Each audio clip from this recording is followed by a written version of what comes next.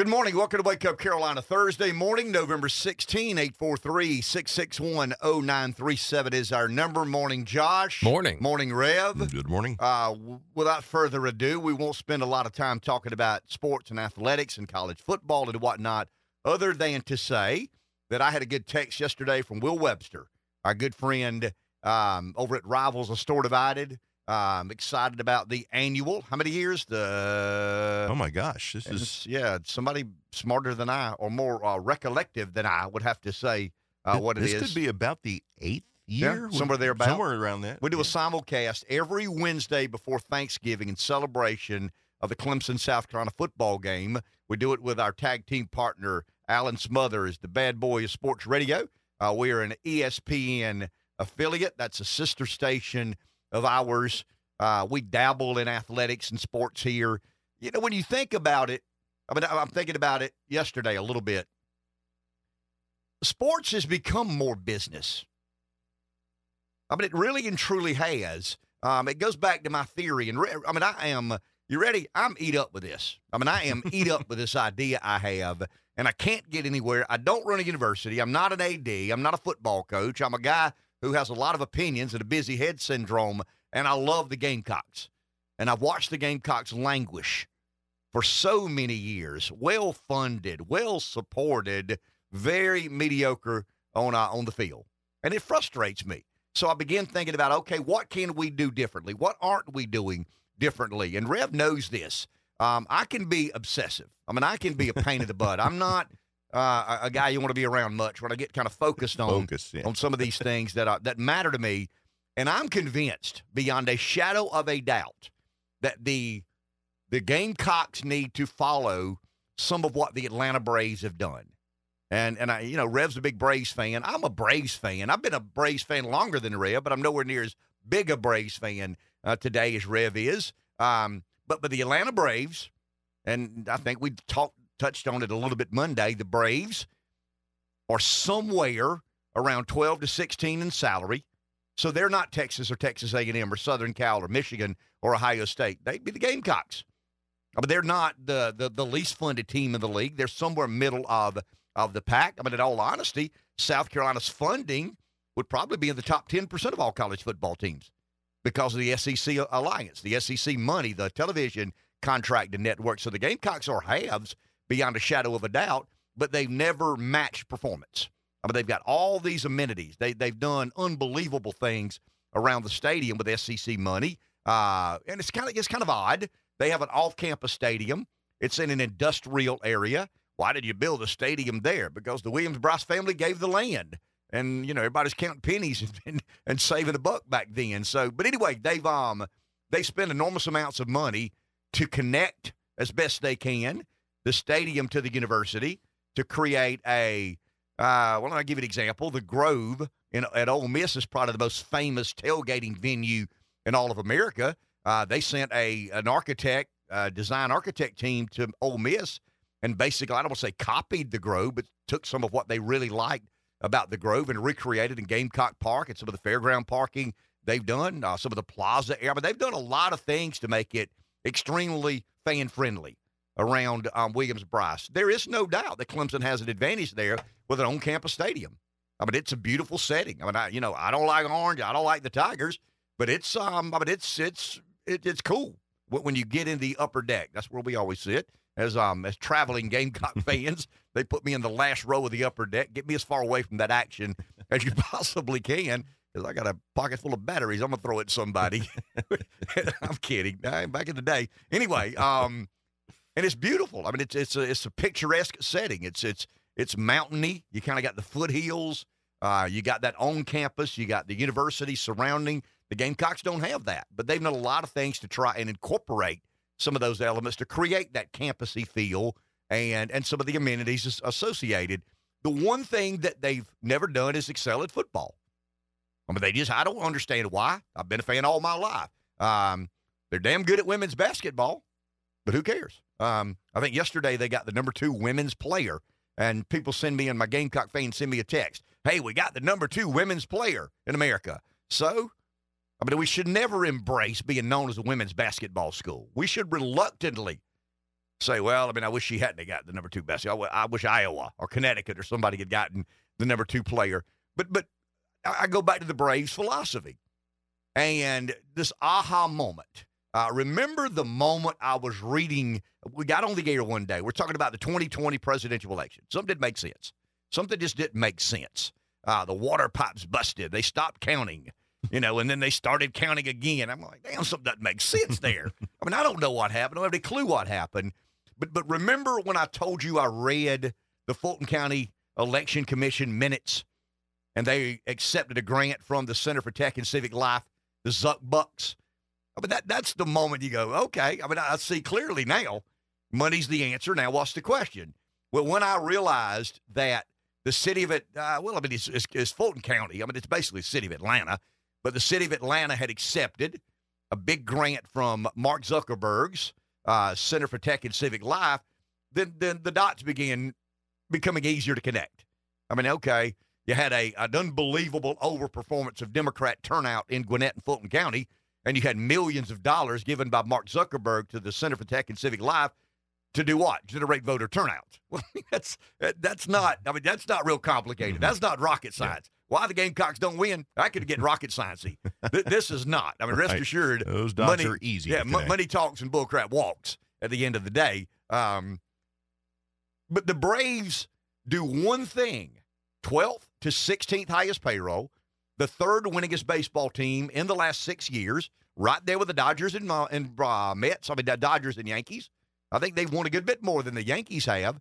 The Red Sox, I think, would be another team, well-funded, well-heeled, big market, big television contract.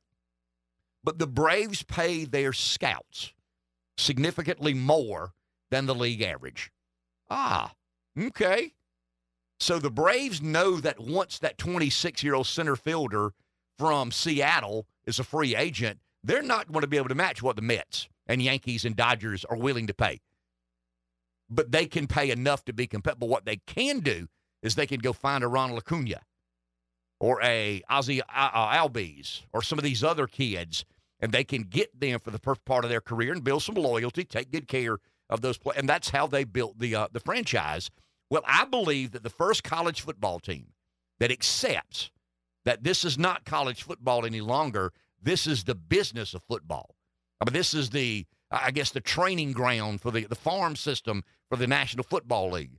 And I think there will be a team, probably not South Carolina because we tend to not be cutting edge. I hate to give these Tigers ideas. They've thought of it, I'm sure. But the team that assembles an NFL front office within their college football coaching staff and program are going to excel. Seamless and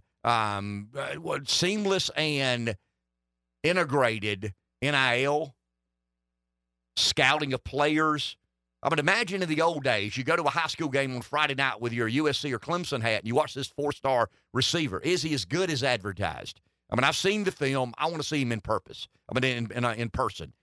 But who is now at Clemson or South Carolina, for that matter, scouting players from Missouri? Texas A&M had a coaching change. The transfer portal. Kids can come and play immediately. So who at South Carolina and Clemson are watching film of the 6 or 7 players that are going to be available because Jimbo Fisher got let go at Texas A&M? What if players? I mean, I'm hearing that the problem in Florida is the NIL promises made were not kept. So Florida's got a good roster. They're not winning games because I don't believe the kids are very excited about playing for a university that made a deal and didn't honor that deal. So who's scouting those players? Who's got the front office in place to evaluate that talent? I'll give you an example. Let's say that Clemson and South Carolina have a $1 million budget. I mean, I don't have any idea what their budget is, but let's say they have $1 million budget. How much is an evaluator worth in making sure you don't pay too much for this player, but this kid's a diamond in the rough, can play? I just think that's what the Braves have done successfully, and that's what some college – I think Missouri's already done it. I mean, I think Missouri is ahead of the game. I think Missouri has implemented an NFL system within their college football program. We talked about legislation they got changed that basically said, screw you, NCAA. You say our coach can't participate in some of the NIL negotiations. Our General Assembly says he can. And they fund us. The NCAA is a sanctioning body. They're lawmakers behind me that give the University of Missouri higher education system money. You see where I'm headed? I just think this is a moment. The Gamecocks will never, ever be able to match Alabama, Georgia, Auburn, Texas A&M in tradition. Clemson, for that matter. They'll never be able to match Clemson in tradition. But it's a new era. It's a new dawning. Everybody's learning as we go.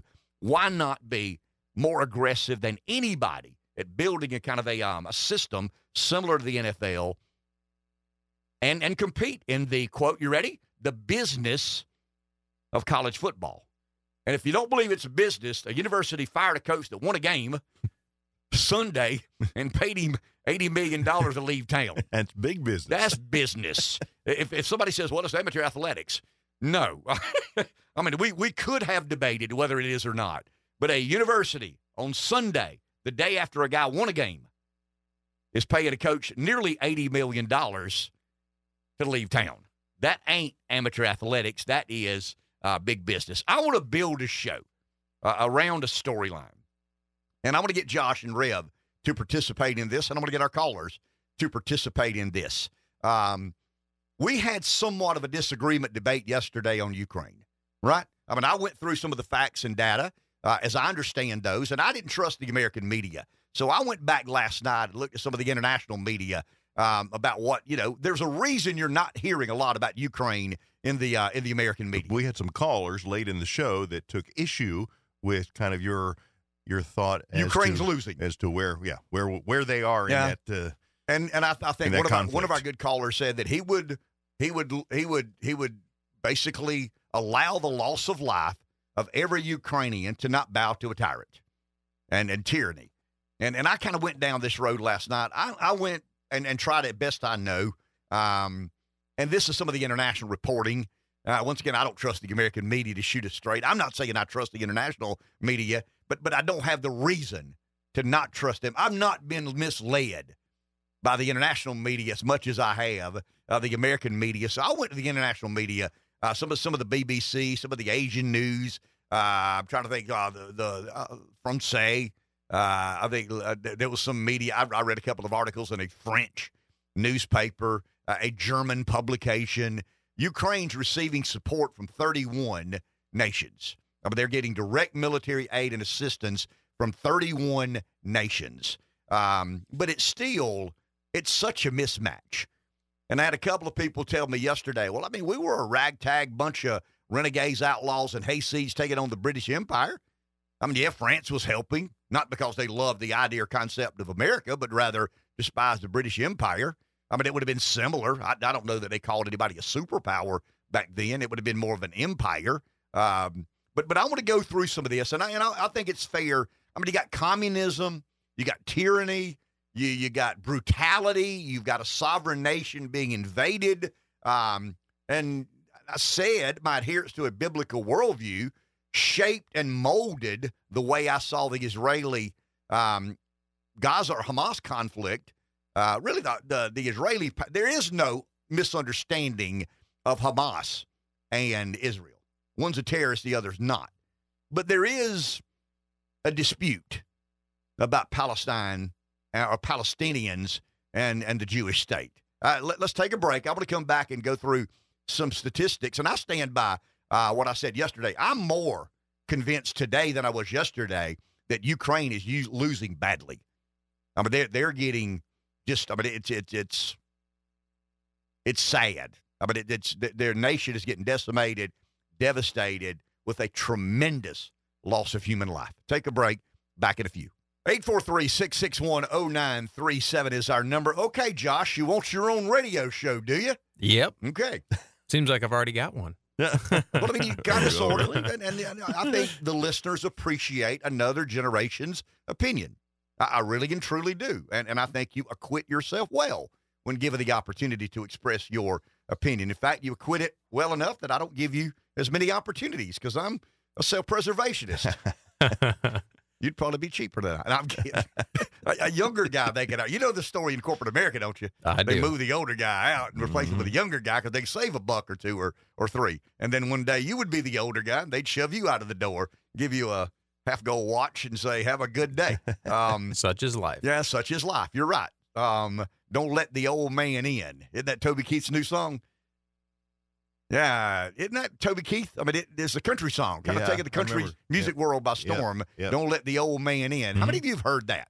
And I'm talking to you in your car, you getting dressed this morning. You said that was profound when It you is heard incredibly profound. He wrote the song for Clint Eastwood. Eastwood's still producing movies. I think Eastwood announced recently that he's producing his last movie at the age of 93.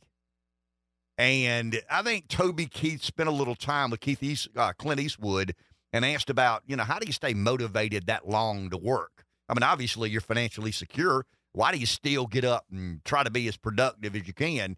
And he says, don't let the old man in. I mean, if you sit idle, if you take it easy, the old man gets in. Next thing you know, you're in a hospital somewhere with something wrong, and you're in a, you got to be sharp, got to be active and sharp. And I've made a pretty significant commitment to that. But we may play that today. Don't let the old, it is a bit prophetic to me and profound, especially when you're getting toward the age that the old man knocks a little harder than he normally does. Josh doesn't even know the old man. Rev and I beat off the old man every day. Like, get away from me, old man. Leave me alone. Let me be. You mean it's only 7:30? I can't go to bed at 7:30. Old men go to bed at 7:30, but it's dark at 4:30 in the afternoon. I woke up this morning at, 3:15 again. And can't go back to sleep. And the cat looks at me like, what's going on, man? I mean, it's a different routine. I've adjusted. Why have you not? So let's do this, Josh. That's pretty bad if your cat adjusted to the time change and you have. Well, my cat's a cat. You know how they'll kind of make do. Give them just a little while. Most independent animal in the world. I mean, I'm serious. A cat is the most independent animal in the world. Dogs give, but dogs need, right? Cats don't give much. But subsequently, cats don't need much. Just let me in my house when I knock on the door, or in Rev's case, when I take my snout and kind of slam the door open so it slams back closed. That's Rev's call or Rev's cue. Mine's got a windowsill, and he doesn't. I'm serious. My cat does this on purpose. I'm fixing something to eat, and I got my Diet Pepsi. I got my plate of food. I'm about to sit down and watch some tube, and there's no cat at the windowsill because I checked to make sure I don't want to sit down. And then, as soon as I sit down and take the first bite of food, there's the cat on the windowsill. And what do? I cuss every breath, but I let the cat in. And one of these days, I'm just going to let the cat stand there and just look at me eat because I'm convinced he waits until I sit down. And then he sat down. He took a bite of food. Now would be a good time to goof him up. Yep. So let's jump on the windowsill. Let him know. My needs are priority. Let me back in my home. But you're right. Our cat is funny because he figured it out. We have a screen door on the back deck, and he'll pull it open with his paw, kind of get in between it, kick it with his leg to make it go way open, and then jump out of the way so it goes slam. Get your attention. And that's your cue. Yeah. To let him in his house. And what do? Yeah, you let him in his house. Get up and let him in. No question about it. So, Josh, you didn't give many opinions yesterday on the Ukrainian-Russian situation. You were not you were not very audible. You didn't have a lot to say about what you believe and suspect. It's clear that you've said about what I've said in our intervention or not. Should we or should we not? I think you're okay with sending a little bit of military armaments. We're part of NATO. We're one of those 31 nations that have helped or aided or assisted Ukraine. I don't know that I'm totally opposed to that. But if there is some dilapidated fighting equipment that is off-cataloged and will never be used in defense of American liberty or freedoms, then I'm okay with that. But that's about it. That's about it. Now, the caller toward the end of the show yesterday said everything we're sending Ukraine is old and outdated. That's not the case. Some of what we're sending Ukraine is old and outdated, but we're sending F-16s. They're 30-year-old jets, but they've been retrofitted. They've been upgraded. Rev will know better than I.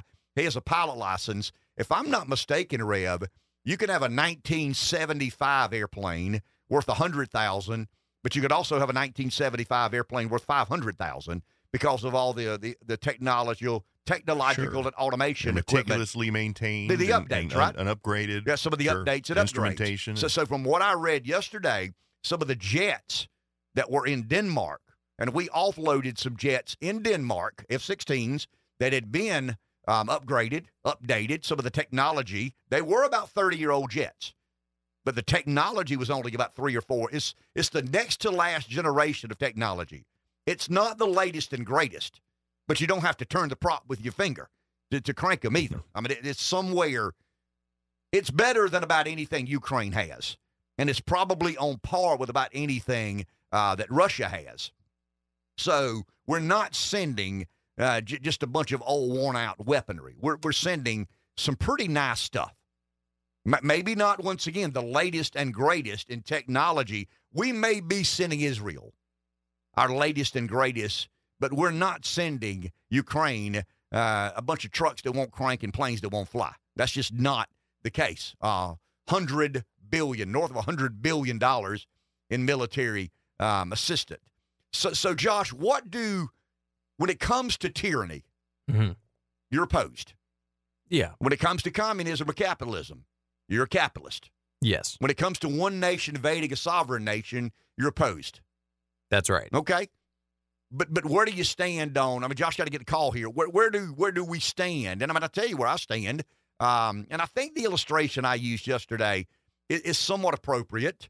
I'm not bowing to tyranny, but under certain circumstances. I mean, if someone walks out of a dark alley with a .38, points in my head, and I'm convinced that person will pull the trigger, it's not whether I've got $100 in my wallet or $1 million in my wallet. I'm giving them my wallet. So I have succumbed to tyranny. I mean, it's not governmental tyranny. It's not a nation invading another nation, but the concept of me giving up, I did.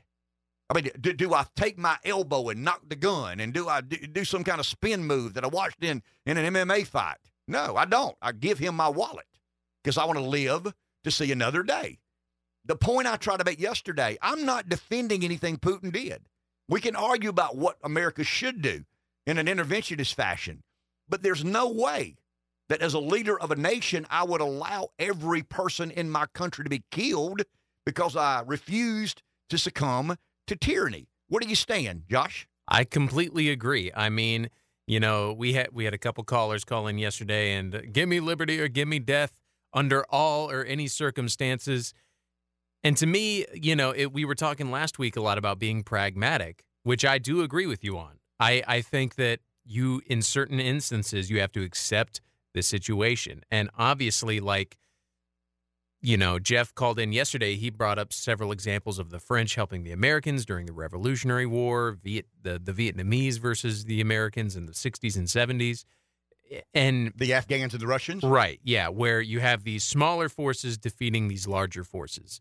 But it's more each of those examples, there's intricate, simple, factors that contributed to those downfalls. And we have to understand there's a big difference between the Russians invading a country that's on their border versus the Americans invading the Vietnamese country that's in the middle of the ocean pretty much.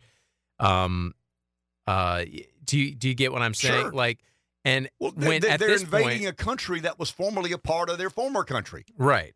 And the reasoning is different. So, for example, Russia, I believe that Russia wants Ukraine because of its connection to the Black Sea. Russia does not want to vaporize the Ukrainians. But if they feel that that's in their best interest, they might do it. So I think that Russia is actually being quite humanitarian, as humanitarian as they could be in a war. Yes. We did not invade Vietnam because we hate the Vietnamese people and we wanted them dead. We did it, for all the, communism, blah, blah, blah, Russian expansion at the time. So it's very complex and very different. And I think that given the amount of people in Ukraine that have died, it is at this point in time more noble to surrender, because I don't think that Russia is going to, they're not the Nazis where they're just trying to wipe out the Ukrainian people. That's not why they're invading. And one of the callers did call in and say that, where the Ukrainian people were actually mistreating the Russian citizens in Ukraine on, I think it was their northern border, and those Russians were crying out to the Russian government to help them. So it's more complex than good guys versus bad guys. But hold on to that. Let's take a break. Don't want to get too far behind this morning. 843-661-0937 is our number. We'll take a break. We'll be back in just a few moments. If you really go back to the Afghan-Russia conflict, the United States viewed the conflict in Afghanistan as kind of a part of the Cold War struggle. We supported, I think we used the Pakistani government. I don't hold me to this, but I think the Pakistani government was our vessel of which we supported some of the anti-Soviet guerrilla war. I mean, it would have been the Mujahideen, but they were kind of the rebels that were taking on the Soviets. If you remember in Charlie Wilson's war, the Mujahideen, the Afghan rebels, were fairly helpless against some of the Soviet helicopter fire until the Americans, through the Pakistani government, provided them with some of these, what would you call, Rev? Surface-to-air missiles, some of these rocket launchers that would shoot down over the range. And that's really what they got real involved in. Somebody negotiated a deal, and that's where Charlie Wilson got involved in. And that's why it was called the movie Charlie Wilson's War. It's an interesting, it's movies, and Superman don't fly. I get that. But it is a kind of an interesting articulation of what happened in Afghanistan. But there's nothing that I've ever read that convinces me Putin wants to be Hitler. And the majority of decisions made in Washington today are made by senior members of the U.S. Senate. They're relics of the Cold War, right? But they're funded by the military-industrial complex. And I guess the debate we had yesterday, and I, if I'm in charge of a nation, if somebody has duly elected me president of country X, there is no way in hell that I would send every 25-year-old person in my country to fight for a war that I knew eventually ended in some sort of peace deal. There's just no way. I went back and looked, guys. The Russian army estimates at about 1.4 million. The Ukrainian army, and this is probably generous, about 500,000 total aircraft. You ready? The Russians have 4,182. The Ukrainians have 312. Total helicopters. The Russians have 1,531. The Ukrainians have 113 fighter craft. The Russians have about 773. The Ukrainians 69. Transport aircraft. The Russians have 444. The Ukrainians have 26. In active soldiers, the Russians have 830,000. The Ukrainians have 200,000. They're going to run out of young Ukrainians to get killed. And I just think it's incumbent upon your leadership to realize, look, we're getting slaughtered. A bad war is not as good as a good peace deal. And let's cut some deal. We're going to give up 148 acres of land. I'd rather not. That sucks. It's our nation. It's our sovereign land. But how many young men are you willing to allow to be slaughtered in the name of, a hopeless and hapless endeavor? That's the point I put on the table. And Jeff said he's willing, instead of bowing to tyranny, he's willing to allow every single young man who's ready, willing, maybe not even ready, willing, and able. They're drafting in Ukraine. They're signing up 55-year-old men now to send to fight in war. They're running out of soldiers because they're losing not a single day. Since February 1, have they not lost less than 100 of their armed service men? So somebody comes to Zelensky today and says, how many we lose today? 212. Tomorrow, somebody comes. How many we lose? 512. The next day, 164. The next day, 216. The next day, 412. How long do you allow? How much territory are we taking over? Well, we're not. We actually lost 12 acres. We lost this city. We lost that city. It's your response. It's your moral obligation to, at some point in time, consider the loss of human life. Let's go to the phone. Here's Breeze. Good morning, Breeze. You're on the air. But is Jeff willing to write a check or willing to go over there and fight? I've got some leftists,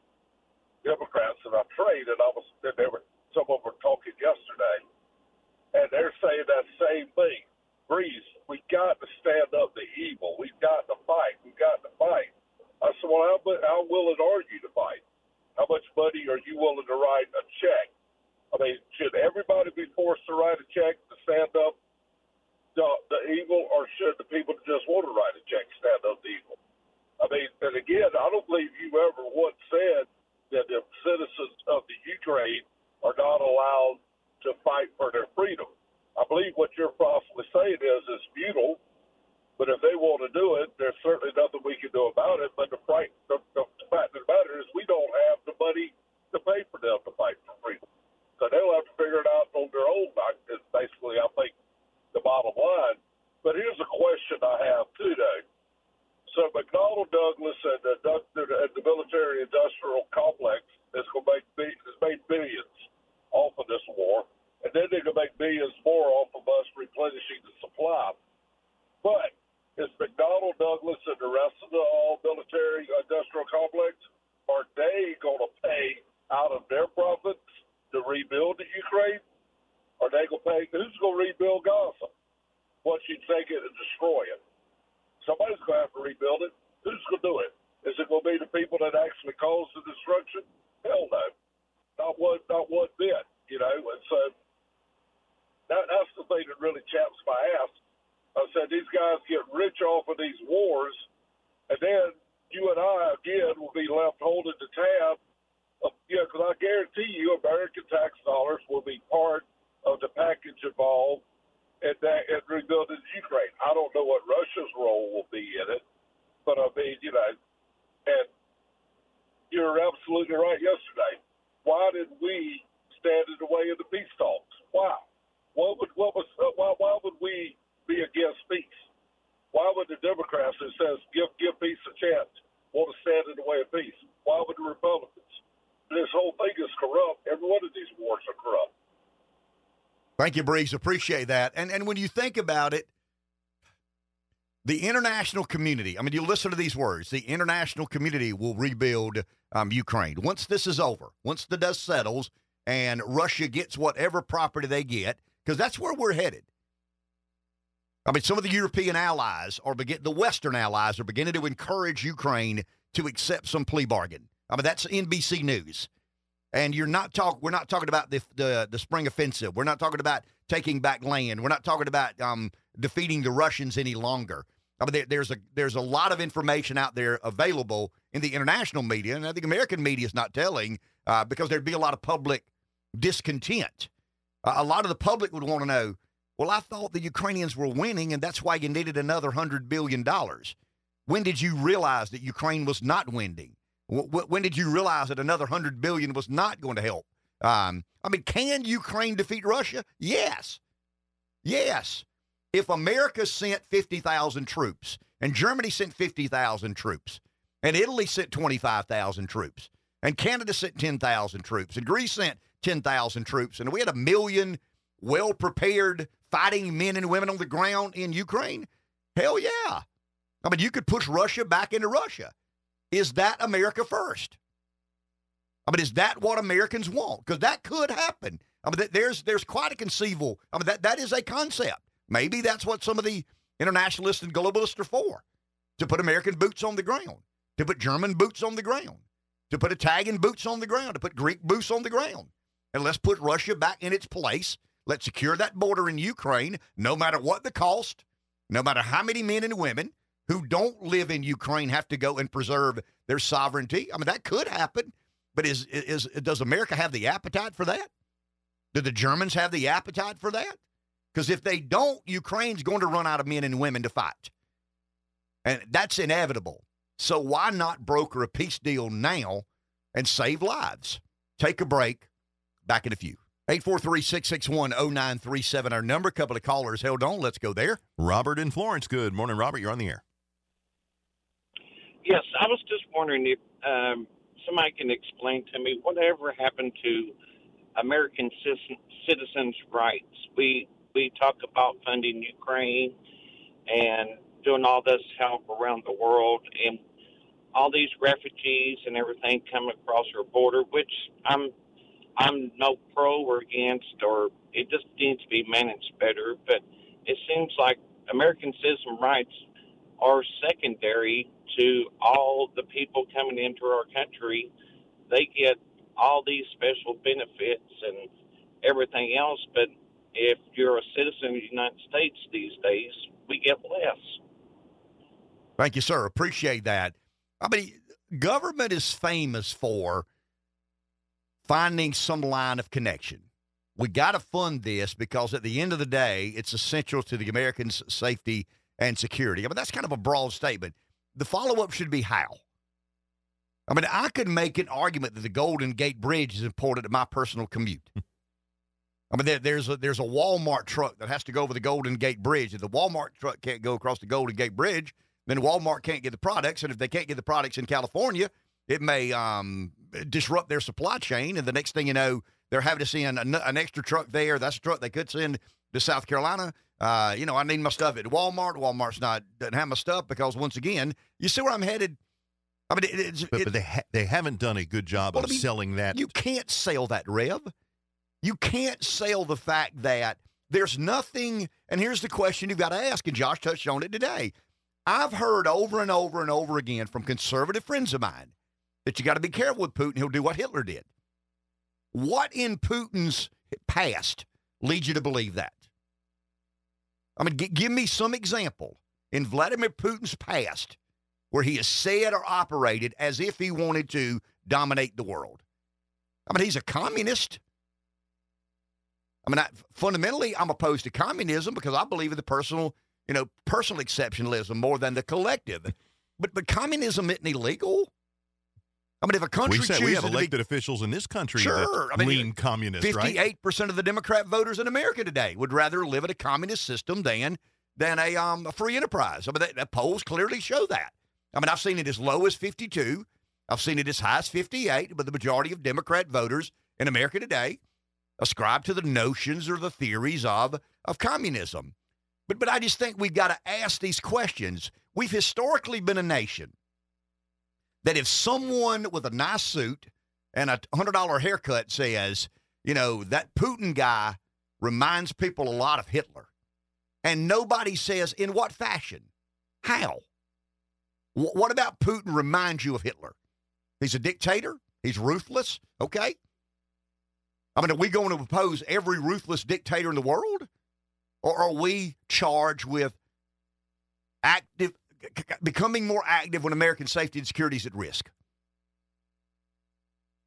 If we're concerned about American safety and security, we would arm the border. I mean, we would send our men and women to the border. How many of you are more concerned about a loved one dying of some communist aggression led by Vladimir Putin than an opiate laced with fentanyl? How many Americans died last year because of communism's march? How many people died in America last year because of fentanyl? But we've got the most porous border we've ever had, and we seem to be so heightened and hyper alert on what's happening in Ukraine and Russia until the bill of goods we sold the American public don't seem to be coming true. And then we kind of move along. We move on to something else.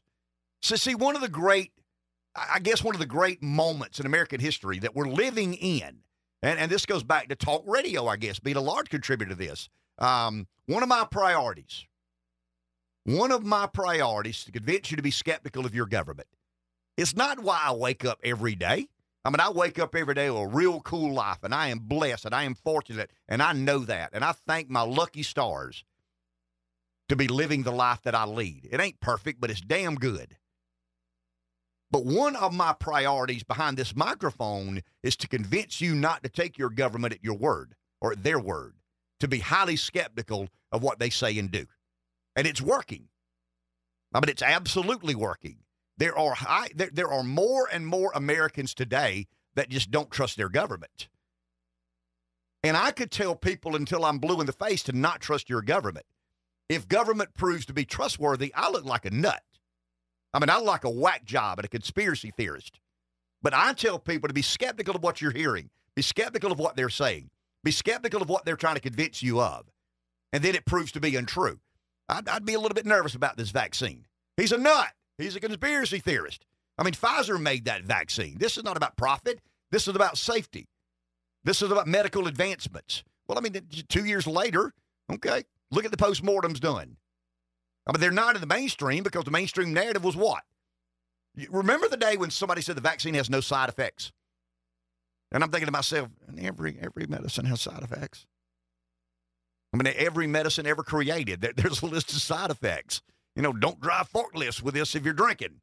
I mean, don't operate heavy equipment if you take this. I mean, there's side effects to every medication except the vaccine.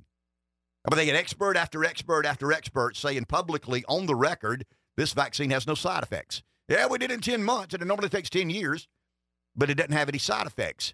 But if I got behind the mic and said over and over and over again to Josh and Rev and our millions and millions of listeners, be skeptical of your government, but every time I said that, the government did exactly what they said they were going to do, and things turned out exactly the way they said they were going to turn out, I'd be a nut. I'd have no credibility at all.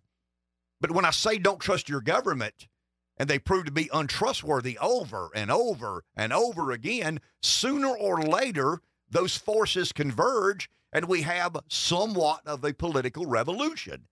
And that's what we're living in today. And at the center of this revolution is a burning, an intense distrust that people have for their federal government. Let's take a break. I know we got a caller. We'll get to that as soon as we get back in just a few moments. 843-661-0937 is our number. Let's go to the phone. Mike in Darlington. Good morning, Mike. You're on. Good morning. War is a horrible thing, and the thing about them is it's easy to start them. It's hard to get them stopped. And I don't know what people are talking about that, but just to put things into perspective, in World War II, the second siege of Sevastopol campaign, they estimated 2 million casualties. The low side is like 1.25 million. And that was just for Sevastopol. And y'all were talking about how many deaths are too many for what. I'm glad I'm not in a position where I actually have to make that call. But should the North have given up the fight after Gettysburg, the terrible loss of life at Gettysburg, because that was really kind of that was a watermark in the battle. Why didn't they just write a treaty right then? Well, I think we're glad that they didn't, and the North finally prevailed. But it would be a much different world if that had happened. And the thing about sometimes the little guy wins. It seems like Afghanistan, no matter what, they're going to fight anyone that comes in there that's not Afghani. And if they are Afghani, they may fight them too. And these powers, China's ranked as like the number 2 or number 3 military power in the world. Well, I have no doubt they're dangerous. But I recall after Vietnam, after we got kicked out of Vietnam, the Chinese came down there and were going to take over Vietnam, and they kind of drew back a nub, hit a buzzsaw with it. North Vietnamese didn't want any sort of Chinese rule for some reason. So sometimes the little guy can dissuade the big guy if he thinks he's going to get too badly hurt.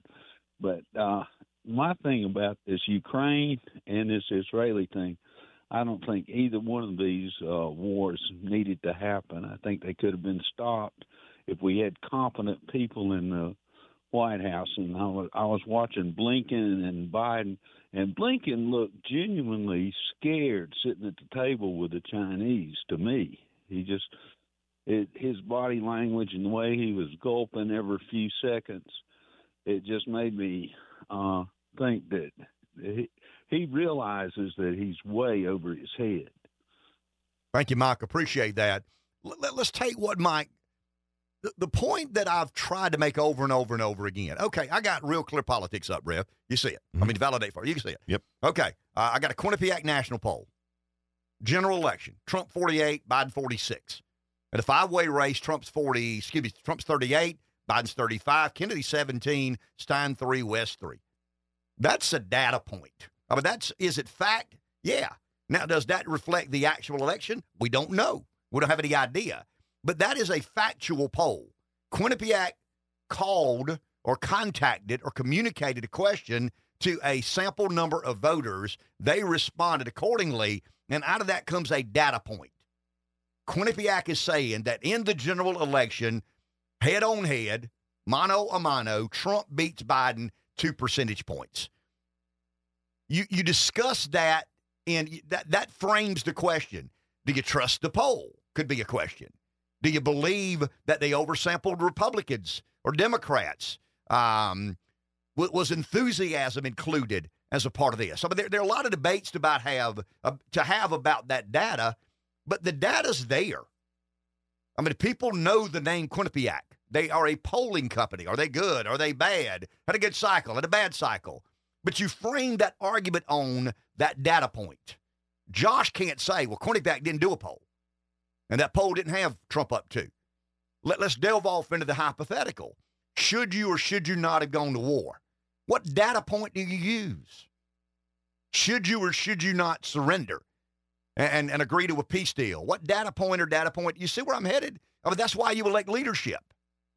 Leadership makes the conscious decision of what is best for the people he has a responsibility or she has a responsibility for governing over. So I'm not arguing that I'm sure Ukraine should agree to a peace deal. I'm going over some data points. The pre-war population of Ukraine was 45 million. There are 16 million Ukrainians displaced around the world. They've left. They're refugees in other lands. There are 9.5 million people working.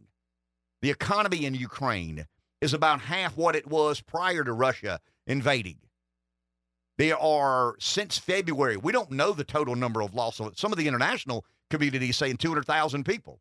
We don't know the number, but NATO has said that over 55,000 Ukrainians have died since February 1, and they've not had a single day since February 1 that less than 100 people have been killed by the Russian forces.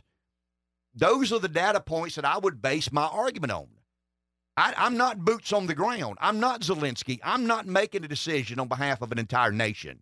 But when I read those data points, it seems to me that they're having big issues holding off the bigger, stronger Russians. And if I could say, I don't mean to like pivot the argument in a way, but I was just thinking about, I think it's kind of funny how we have all these people that are so afraid of Russian expansionism. They're like, well, what if he invades Ukraine, then what about Poland? What about all of Europe?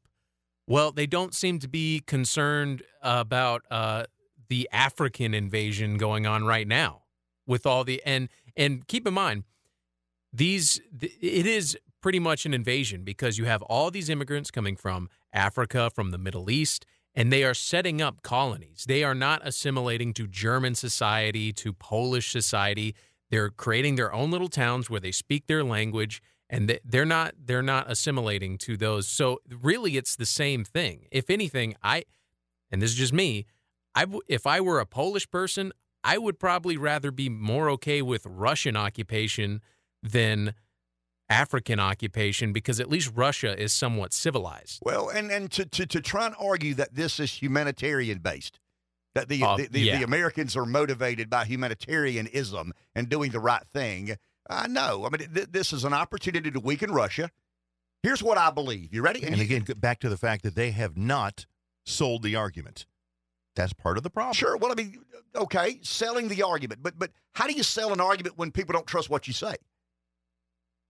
I mean, I believe that the majority of decisions made about foreign policy are vetted by the military-industrial complex. I don't believe that senators vote on a foreign policy bill without running it by the military-industrial complex first. That's how their bread is buttered. I mean, how many former senators and House members and generals, for that matter, how many enlisted men, formerly enlisted men, work for the military-industrial complex today? And I'm not blaming the military-industrial complex, but they're not humanitarian-oriented. They're not in this to make sure Ukraine is able to defend themselves. They're in it for money. It's about money. It's always about money. Follow the money. Not some of the time, not most of the time, but rather all of the time. And America, the military-industrial complex and American foreign policy is not about humanitarianism. It's, you know, it's chits. I mean, it's horse trading. It's bartering. It's negotiating. And the military-industrial complex sees an opportunity to weaken Russia and make a bunch of money. And there will be American contractors. You'll hear the word, the international community is going to step up and help Ukraine rebuild its infrastructure. 75% of the international community's funding will come from where? The American taxpayer. I mean, that's the way this plays out. So the American military-industrial complex had a hand in tearing the country all to hell. The American taxpayer will fund the majority of the international community's commitment to build Ukraine back. It's about money. It's always about money. Let's go to the phone. Rick in Sumter, listening to WDXY. Good morning, Rick. You're on. Hey, good morning, sir. Listen, Ken, I'd like to take exception to your comment that the majority of Democratic voters are communist. You know, I've done a lot of time teaching economics and government. But I want to stop you. That's not my comment. That's a poll. Several polls out there say that the majority of Democrat voters would rather live in a country governed by communists than capitalist. Okay, well, there's about 8 polls, and all are north of 50%. The lowest is 52. The highest is 58. Well, the United States is a mixed economy. I don't think anybody wants to live in a pure capitalist economy. Like you, I probably like the idea that my pharmaceuticals have been inspected or regulated. Same thing with my food. I think anytime you start swearing allegiance to a pure system all in, it becomes a suicide pact pretty rapidly. Like yourself, you're from Pamplico. During the New Deal, the Rural Electrification Act said if you live at the end of a 1-mile dirt road, in order to get a monopoly in that area, the power company has to sell you power at the same kilowatt hour price that somebody living in an apartment complex with 500 families, even though it's a lot cheaper for them to run the lines into the apartment. That's socialism. And I don't see anybody complaining about that. But when you start getting about purity of a system, now you talked about Putin. Putin is a KGB thug. That was the way he was raised up. And it's not communism there, it's totalitarianism. The Soviet Union was a totalitarian state. Nazism under Hitler was National Socialism. It was socialist in economics, but it was totalitarian in government.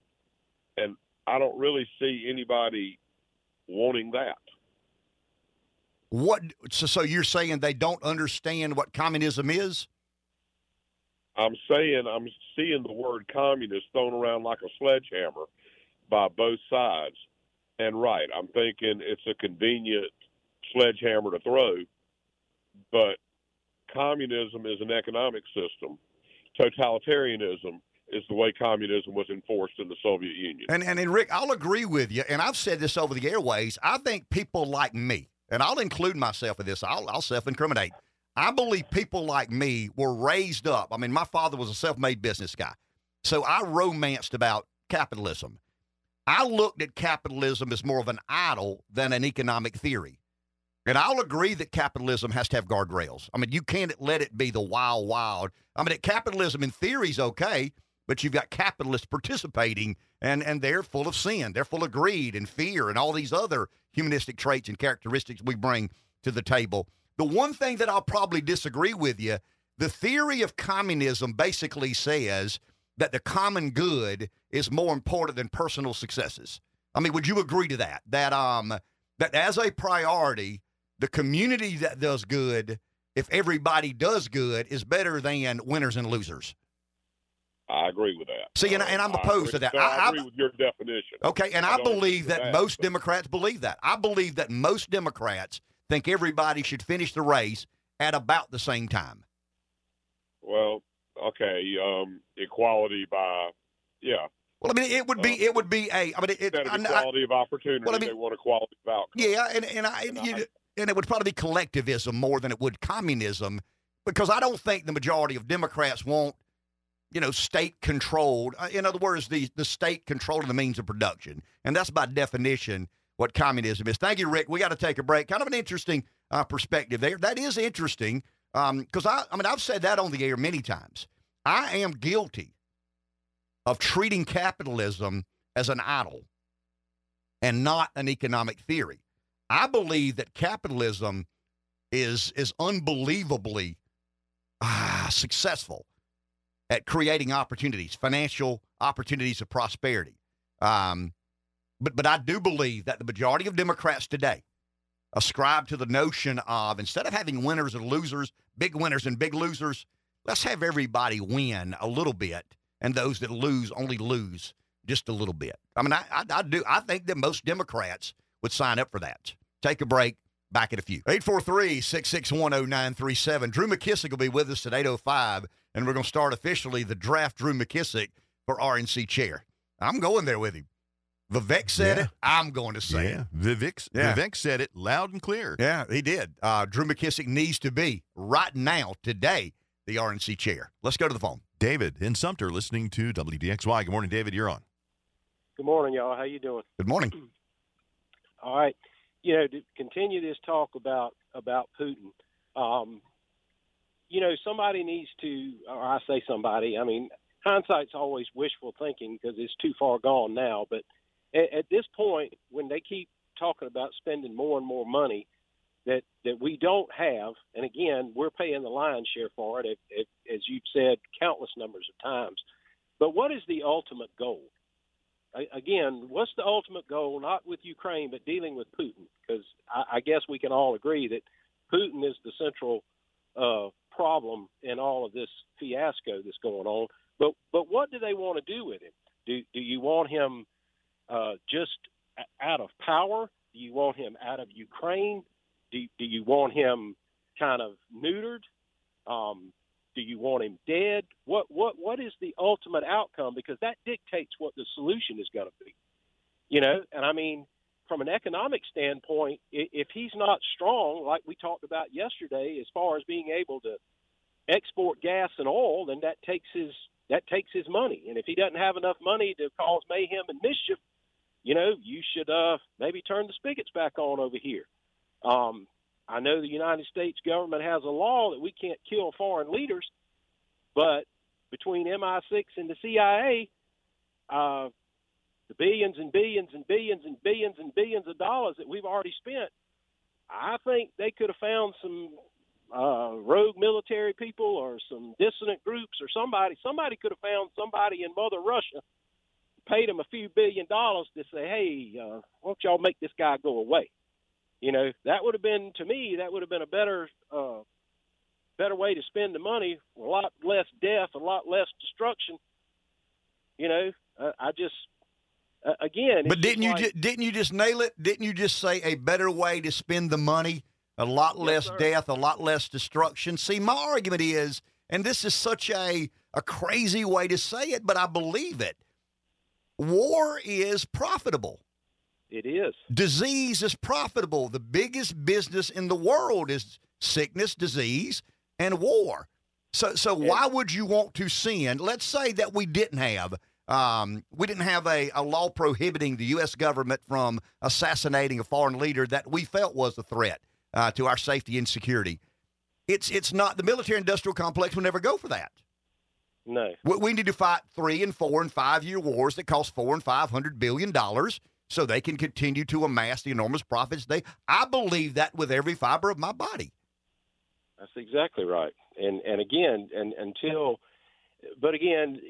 can't get this out. We can call and we can talk about it on the radio, but until the national news media gets through to the Seinfeld public and explains to them how things are going, it's going to be a hard thing to sell. You've got people in levels in positions of authority that just keep this going on. And again, the biggest way for the United States to regain control of the world, and I shouldn't say it that way, to make an effort to keep the peace in the world. To be the steadying force and North Star of the planet Earth. I'll agree with that.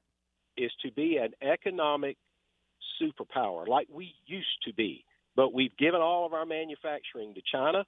We're $30 trillion in debt and growing every minute that we talk about this. and nobody respects us anymore. And we have no leg to stand on. We keep saying, we're going to send you this, or we're going to send you that, we're going to send you this. It doesn't matter if you could cough up $200 billion, $300 billion worth of hardware and munitions to send to Ukraine if they don't have the people to do it. Just like you said yesterday, they're slowly killing off the population, and they don't have anybody to fight the war. And again, what's the alternative? Do you want to march to Moscow and kill Putin? Lindsey Graham would like for you to do that and bring him ahead on the platter. But or do you just want to push him back across the border? You know, what is the goal? Nobody has said or made the case what the goal is. When you have a goal, then you can formulate a plan and try to sell the plan. And if everybody's on agreement, then you execute it. Well said. And think about this. Thank you for the call. Appreciate it. Think about this, guys. He brought up the Seinfeld watcher. How many Seinfeld watchers were told 2 years ago that if the international community will step up and provide the munitions and fighting gear, the equipment, the arsenal that the Ukrainians need, they can win? And the Ukrainian flags were up everywhere. The Ukrainian bumper stickers and the Ukrainian profiles on Facebook and Twitter and whatnot. What do those people think now? I mean, now they've replaced the Ukrainian flag with the Israeli flag. There's another conflict. The media's told them this is more important than the other. But that's the level of engagement it takes to be the superpower we are. I mean, you can because we do. You've got this complacent public that has been, misinformed about what the truth is. And once you kind of move past that, they never return to visit. They never hold the media accountable or their elected officials. Hey, well, before we move on to Israel, how about this things you told me about Ukraine? I mean, he told me if we'd provide another, 20 billion or 50 billion or 100 billion, Ukraine was going to defeat Russia. Well, I got this guy on the radio saying Ukraine's about to run out of people to fight with. And they're about to sign up for a peace deal. I don't trust a guy on the radio because you know how they are. But, he quoted some NBC source. Surely we trust them. And NBC News said it looks like Ukraine is going to be forced into some sort of peace deal, probably the same peace deal they could have cut 2 years ago when Israel kind of brokered or negotiated. But the U.S. said, no, we're not going to allow that to happen. So what happens when these things play out nowhere near as we were told? Do the Seinfeld watcher just move on to the next whatever they're told? And, maybe Guam needs our help in a year or two, and people fly their Guam flags at beach houses. They put their, their profile has a picture of the Guam flag. We owe ourselves better than this. 843-661-0937, back in a few. If I were king of the world, all these things would be fixed and solved by dark, right? The only problem I'd have that I'm continuing to struggle with is health care. I could fix Ukraine and Russia. I could solve the Palestinian-Israeli land dispute. I could fix terrorism, but health insurance is probably more complicated than any of all that. So I want to make it simple. You ready? If you're under the age of 65, if you're reasonably healthy, if you don't need all the bells and whistles that are required if you go on some of these healthcare exchanges or buy policies from insurance companies, you need to call Christian Levis at 839-888-3970, 839-888-3970, or go to the website realchoicehealthcare.com, realchoicehealthcare.com. Let's go to the phone. John in Florence, good morning. You are on. Good morning, gentlemen. Just a couple of quick points. I haven't called in a while, but my thoughts on Ukraine is, I think we need to stay out of it. But the thought I always have is, what if the Russians were arming Mexico? How would we feel about that? We probably would be inclined to invade Mexico. So with Ukraine considering joining our side, so to speak, then I'm sure the Russians were not happy about that. Moving on to Israel very quick. I think, Ken, you asked a couple of weeks back, what should we do, the United States? To me, just have their back. We don't need to get over there and be involved. Just let them do what they need to do, and then it'll be over. We have that vote on the Security Council, the UN. Just have their back. Last thing, Ken, and your family was on the business and was in manufacturing. You know, we talk about NAFTA, what the government has done, how businesses have gone overseas. Well, I think that's true. The government opened the door, but businesses made the decision to walk through that door. And I would just like to hear your opinion. You know, your family, as far as I know, kept making truck bodies and all here. You didn't move somewhere else, and I know there may have been reasons for that. But as a business owner, you know, at what point do you say, well, I've got American workers, and I don't want to see my little town die, so I'm going to stay here and maybe make a little less profit. I think some of us out here, maybe the America First crowd, we've kind of lost some faith in our businesses out there, that they don't have our back anymore. And y'all have a good day. Thank you. That's an interesting question to ask. Now, I'm out of the business. I got out of my family's business in 2008, so I've spent 15. I talked to my brother a lot about the business. I still feel like I'm an active part of the family. I mean, once you're in that business, I guess you're in it forever, but it's a challenge. I mean, business in America today is more challenging, I would argue, than it's ever been. We got to take a hard break. I'll come back and revisit that on the other side. 843-661-0937 is our number on this Thursday morning. We ramble about talking international and foreign policy. An America First Republican has no business talking about foreign policy, Rev. We're isolationist, we're told by the mainstream media. And some in our own party say we're a bit isolationist. As I get older in my personal life, I'm damn close to an isolationist. I mean, I really and truly am. If I'm not at the gym, Litchfield, or Gamecock Park, I'm sleeping somewhere. Drew McKissick, SCGOP chairman, and a man in the news in the last few days is with us this morning because Drew is the first chair of the National Republican Committee. He's our guest this morning. Good morning, sir. How are you?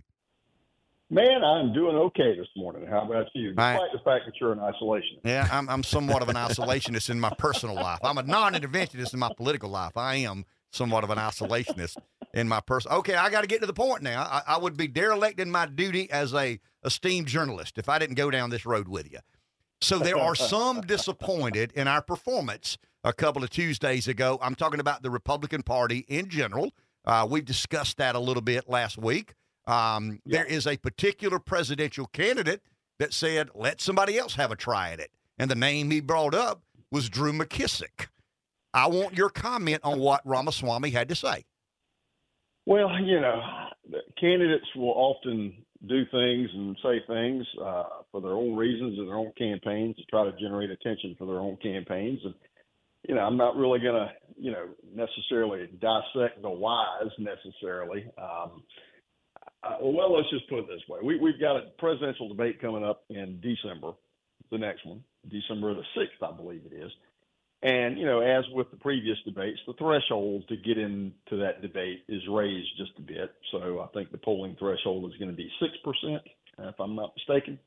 And the donor threshold goes up, I think, an extra 10,000 donors nationwide. And, you know, so candidates will often do things to try to generate a little bit of attention or generate some extra donors for their campaigns to hit certain thresholds. And, you know, it was certainly a high-profile, you know, shot, I guess you'd say, and especially, you know, there at the debate itself down in Miami. You know, I was there. We talked about that a little bit last week. But so, you know, I got to feel that had a good bit to do with the decision. But, I mean, you know, the bottom line is that, you know, candidates have to run their own campaigns. The party has its own job to do.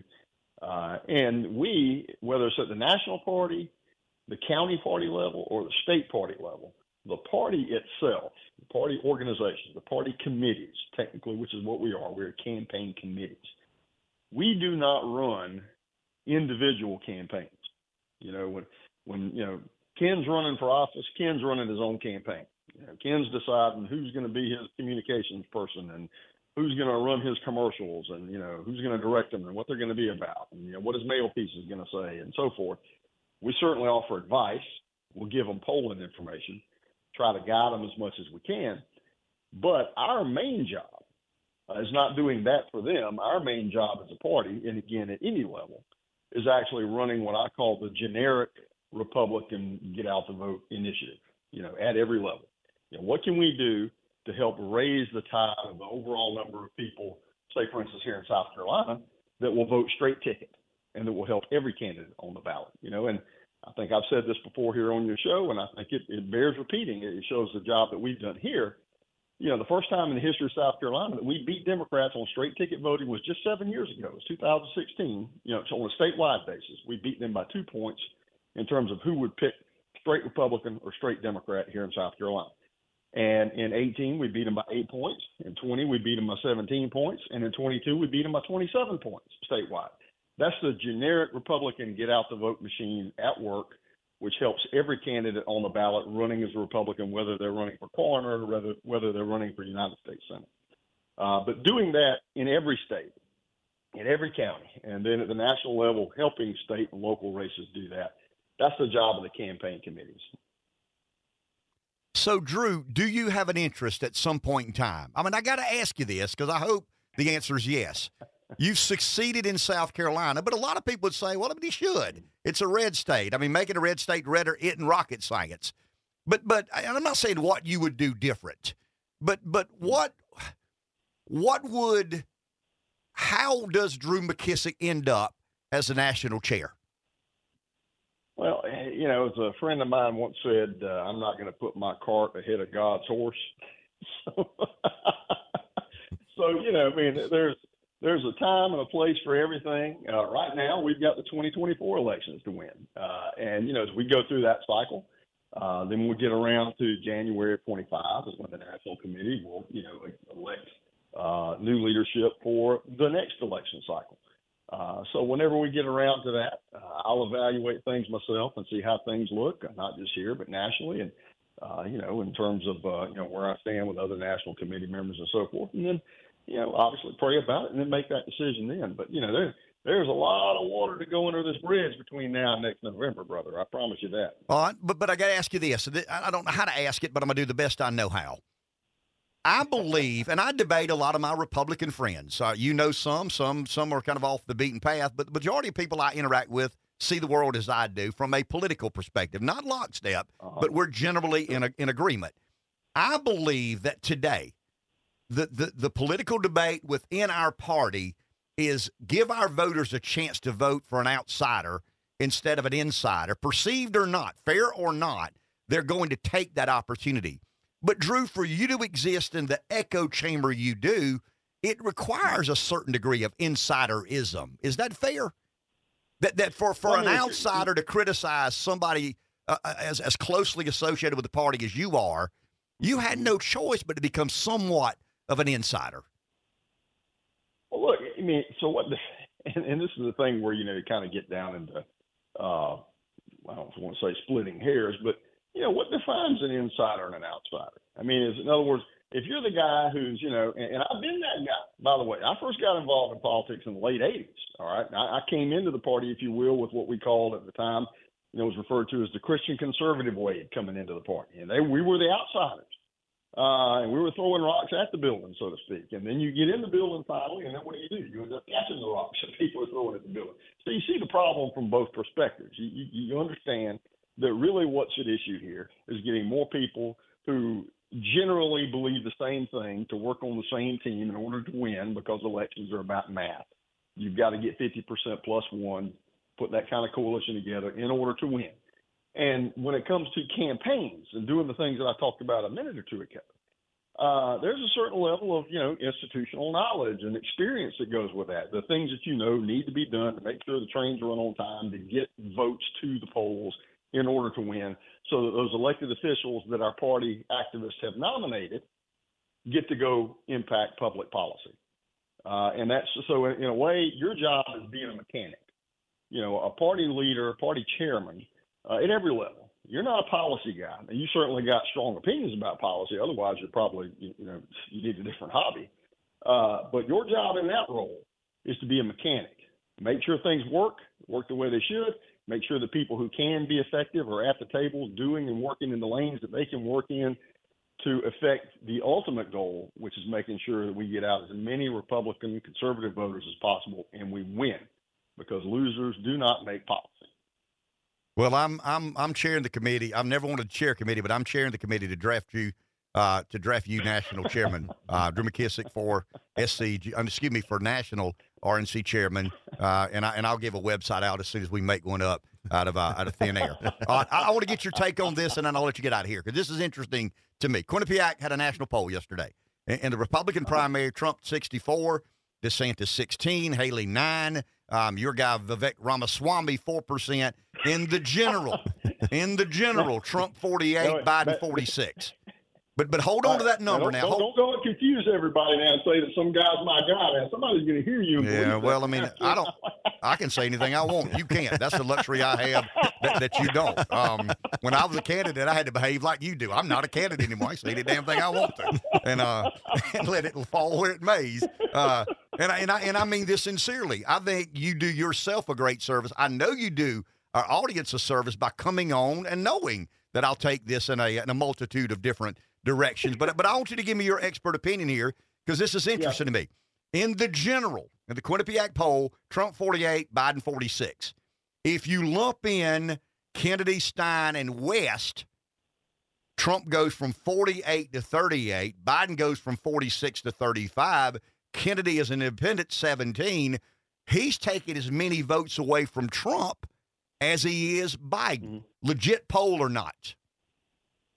Well, I think I would say from a polling standpoint right now, you're looking at a snapshot in time right now based on issues that people know about right now. And I've been asked about the Kennedy thing before, and one of the pushback that I have to that is all the people know about him generally right now is that he disagrees with Joe Biden on vaccines, COVID policy, et cetera. They're not thinking about, they're not being told about, all of the liberal positions, standard issue, liberal Democrat positions that he has on a multitude of other issues, which obviously that's not interesting right now on the Democrat side. They agree on all that other stuff. And the reason why he's threatening to run as an independent is because basically he's being frozen out of the Democrat primaries. So the man is still a Democrat. So if we got further down that road, if he actually gets on the ballot in a multitude of states, I would say more importantly, if he gets on the ballot in key swing states, there are about 9 states right now that are going to matter to the presidential election. That's just a fact.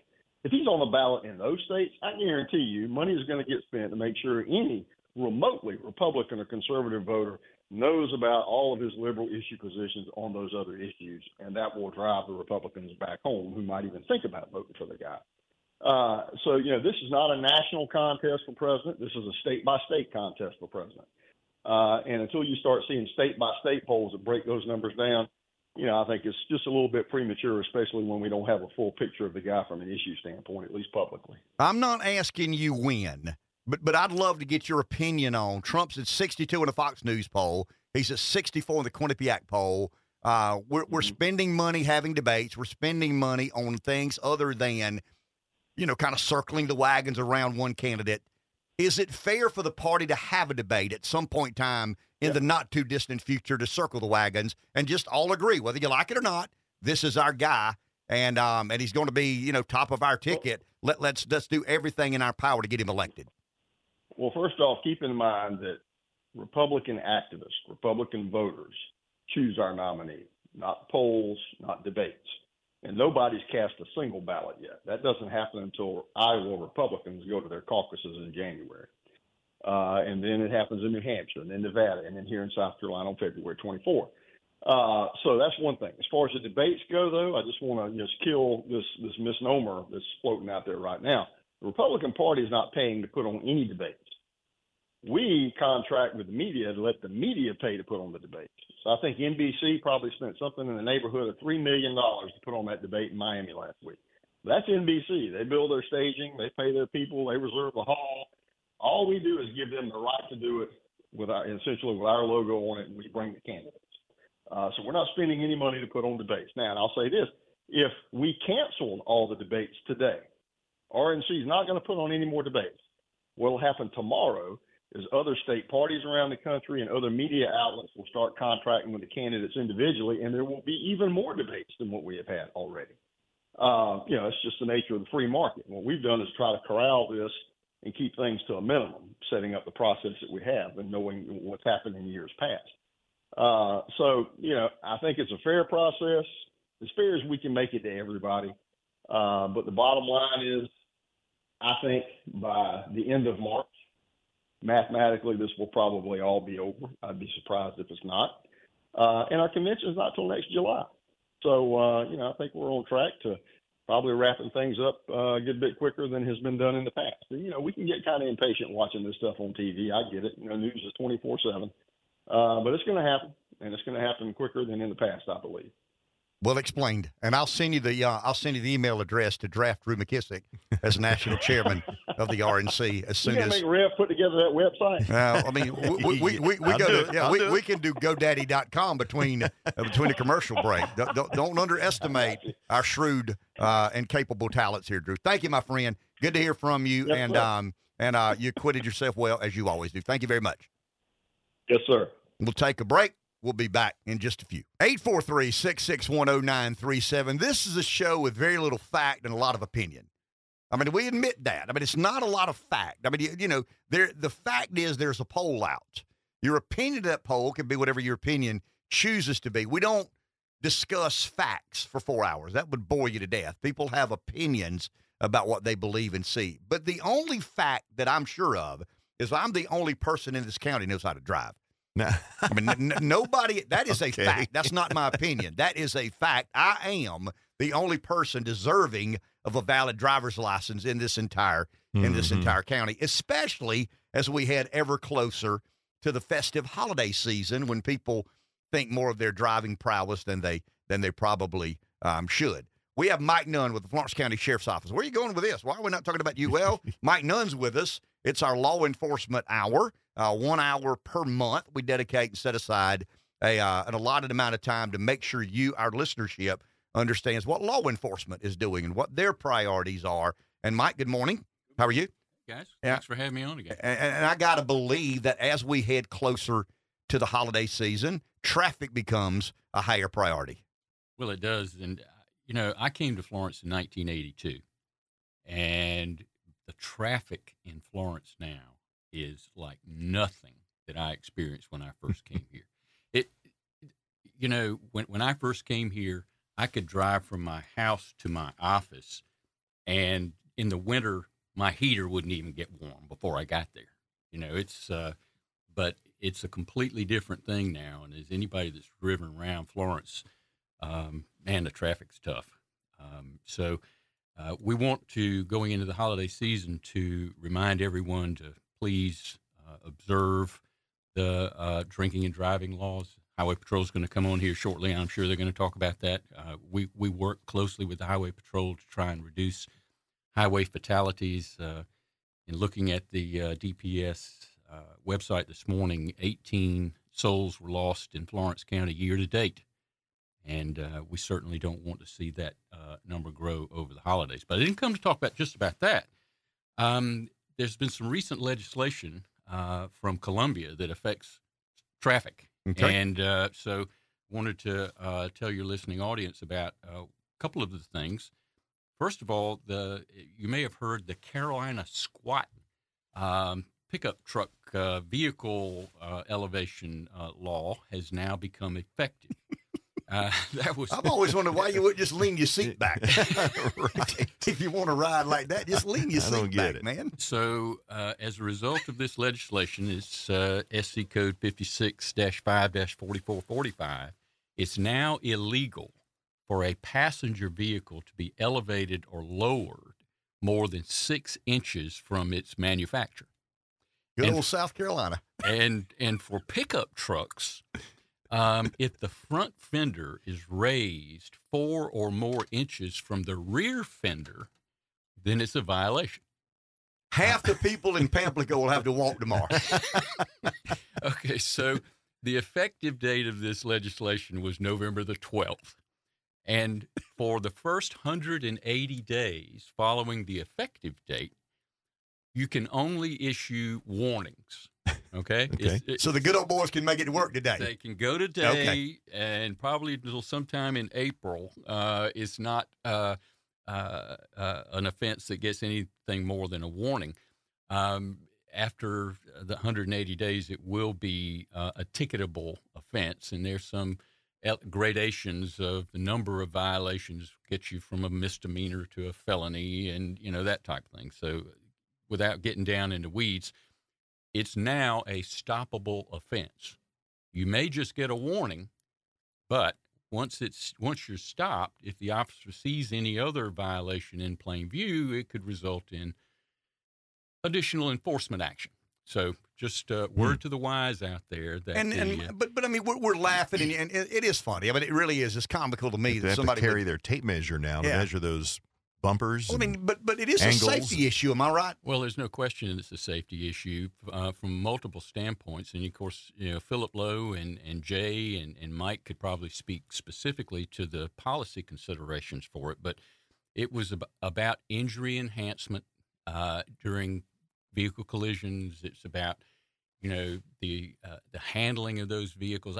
We've even seen some of them, Ken, that the hood was raised so high that the driver actually couldn't see the roadway over it and drove based on a video camera inside the vehicle. Wow. Okay. High-tech redneck. So Needs a periscope. Anyway, Or hang your head out the window like Ace Ventura. That's now a thing. So the Carolina squat law became effective last week. And we're writing warning tickets. I mean, you've got an obligation to enforce the law, whether you like it or not. Well, we do. And so just a word to the wise out there. The next thing I want to talk about is something we typically face on a daily basis going to and from work, and it's the stopped school bus. And for some reason, the new law has confounded a lot of people about whether they need to stop or don't stop.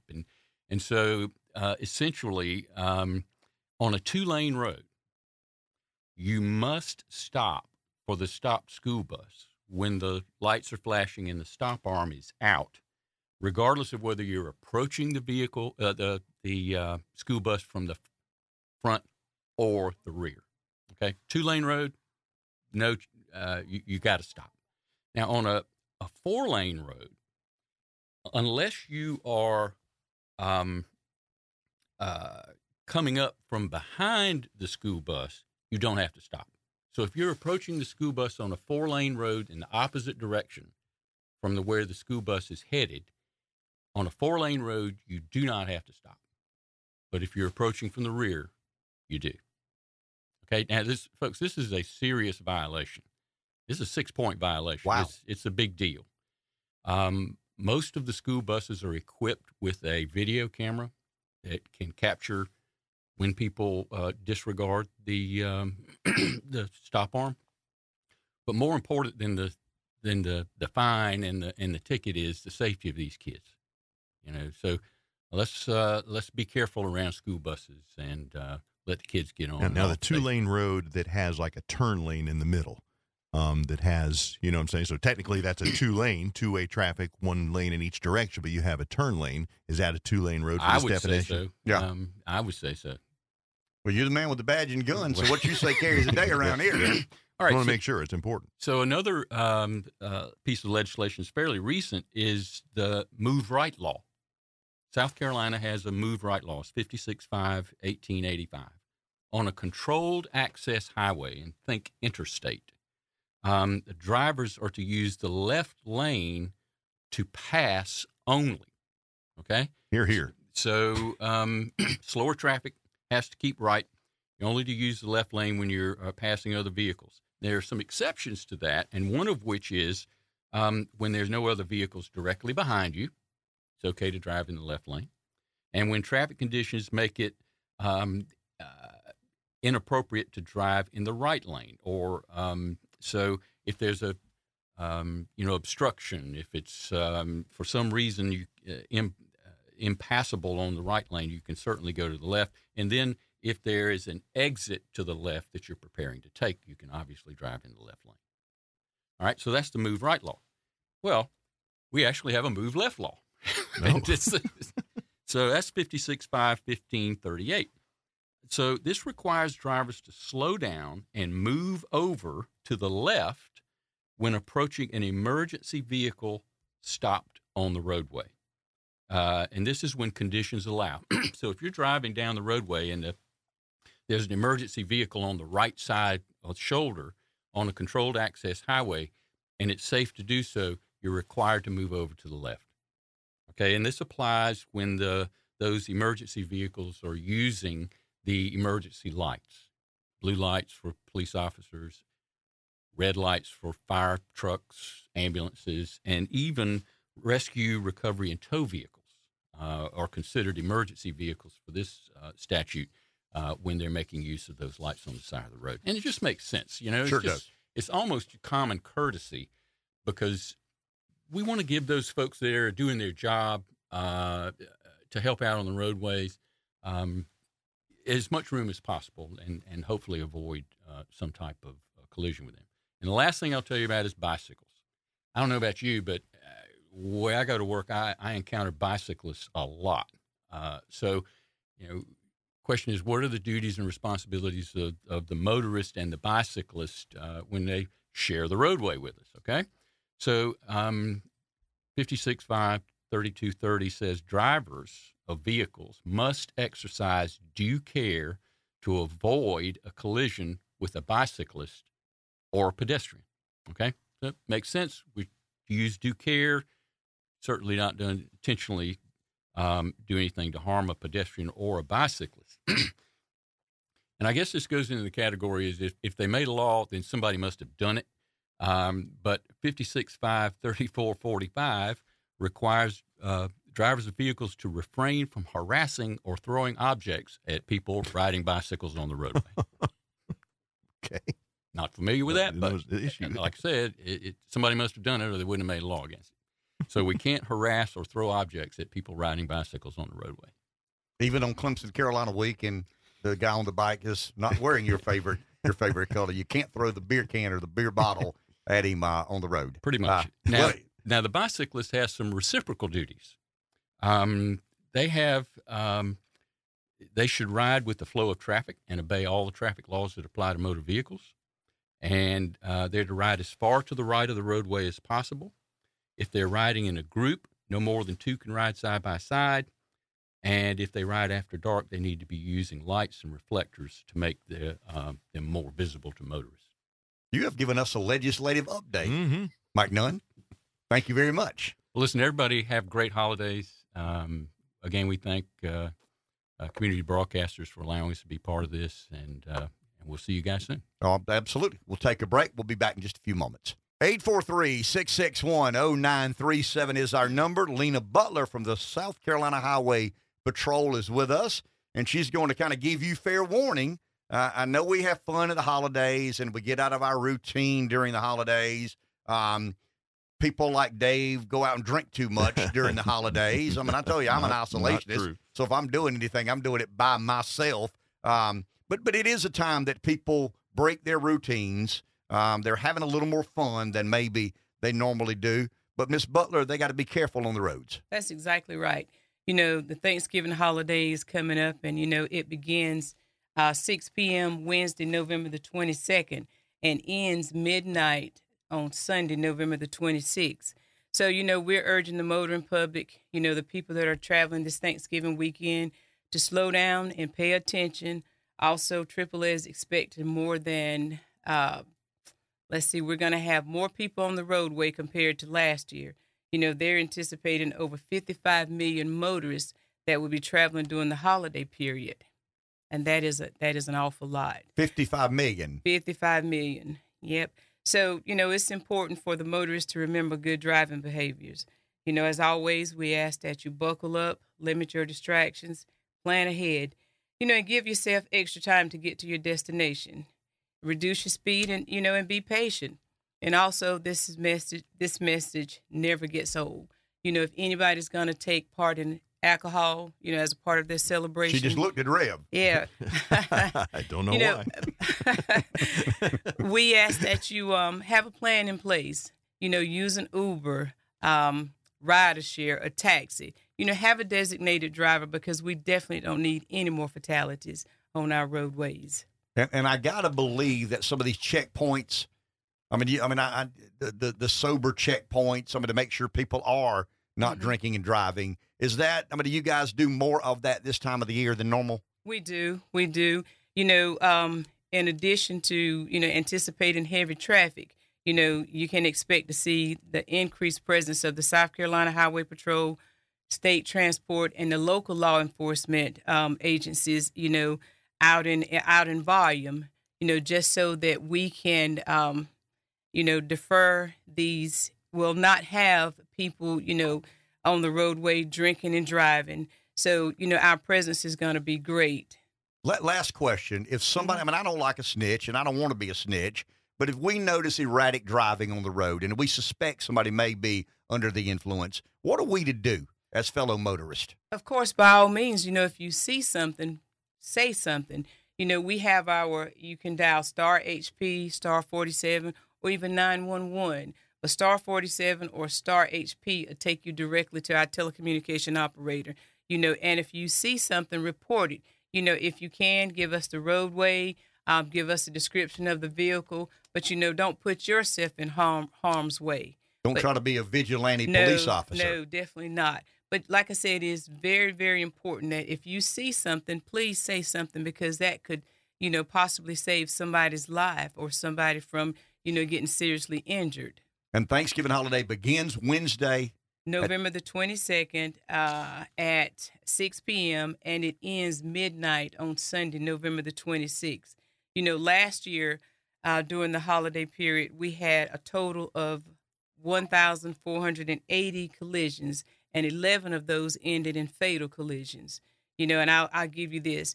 The three primary contributors to collisions were driving too fast for conditions. We had 496 collisions with too fast for conditions, and we had 223 failure to yield the right-of-way. And lastly, 125 animal collisions. So, we're asking motorists to be mindful of, animals on the roadway. This area is prone for deer. We have a lot of deer collisions. So just be mindful of that as you're driving, and always be vigilant. Okay. Very well explained. Thank you, ma'am. Thank you for your time. And you're right. There really is no excuse with the ease of ride sharing, Uber and Lyft and everything. There's just no excuse to drink and then get behind the wheel. That's exactly right. It's just, it's inexcusable. It's the height of irresponsible. And I would encourage, some of the kids don't think for themselves. So counsel with your kids. If they're old enough, and I'm not talking about 5-year-olds. I'm talking about 16, 17, 18, 19-year-olds. Don't think your kid isn't capable of doing something stupid. And at that age, when you do something stupid, you don't stand in the corner for 10 minutes. You affect and impact somebody else's and their family's life forever, as well as your own. It's a big decision to make. That's exactly right. Okay, we'll take a break. We'll be back in just a few moments.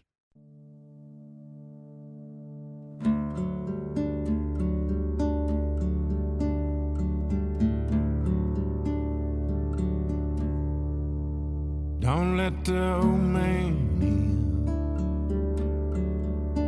I wanna live me some more. Can't leave it up to him. He's knocking on my door. And I knew all of my life that someday it would end. Get up and go outside. Don't let the old man in. Many months I have lived. My body's withered and worn. Ask yourself, how would you be if you didn't know the day you were born? Try to love on your wife and stay close to your friends. Toast each sundown with wine. Don't let the old man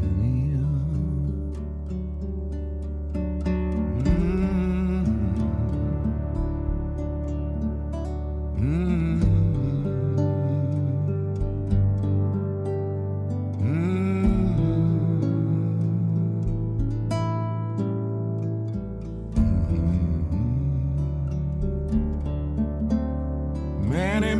years I have lived, my body's weathered and worn.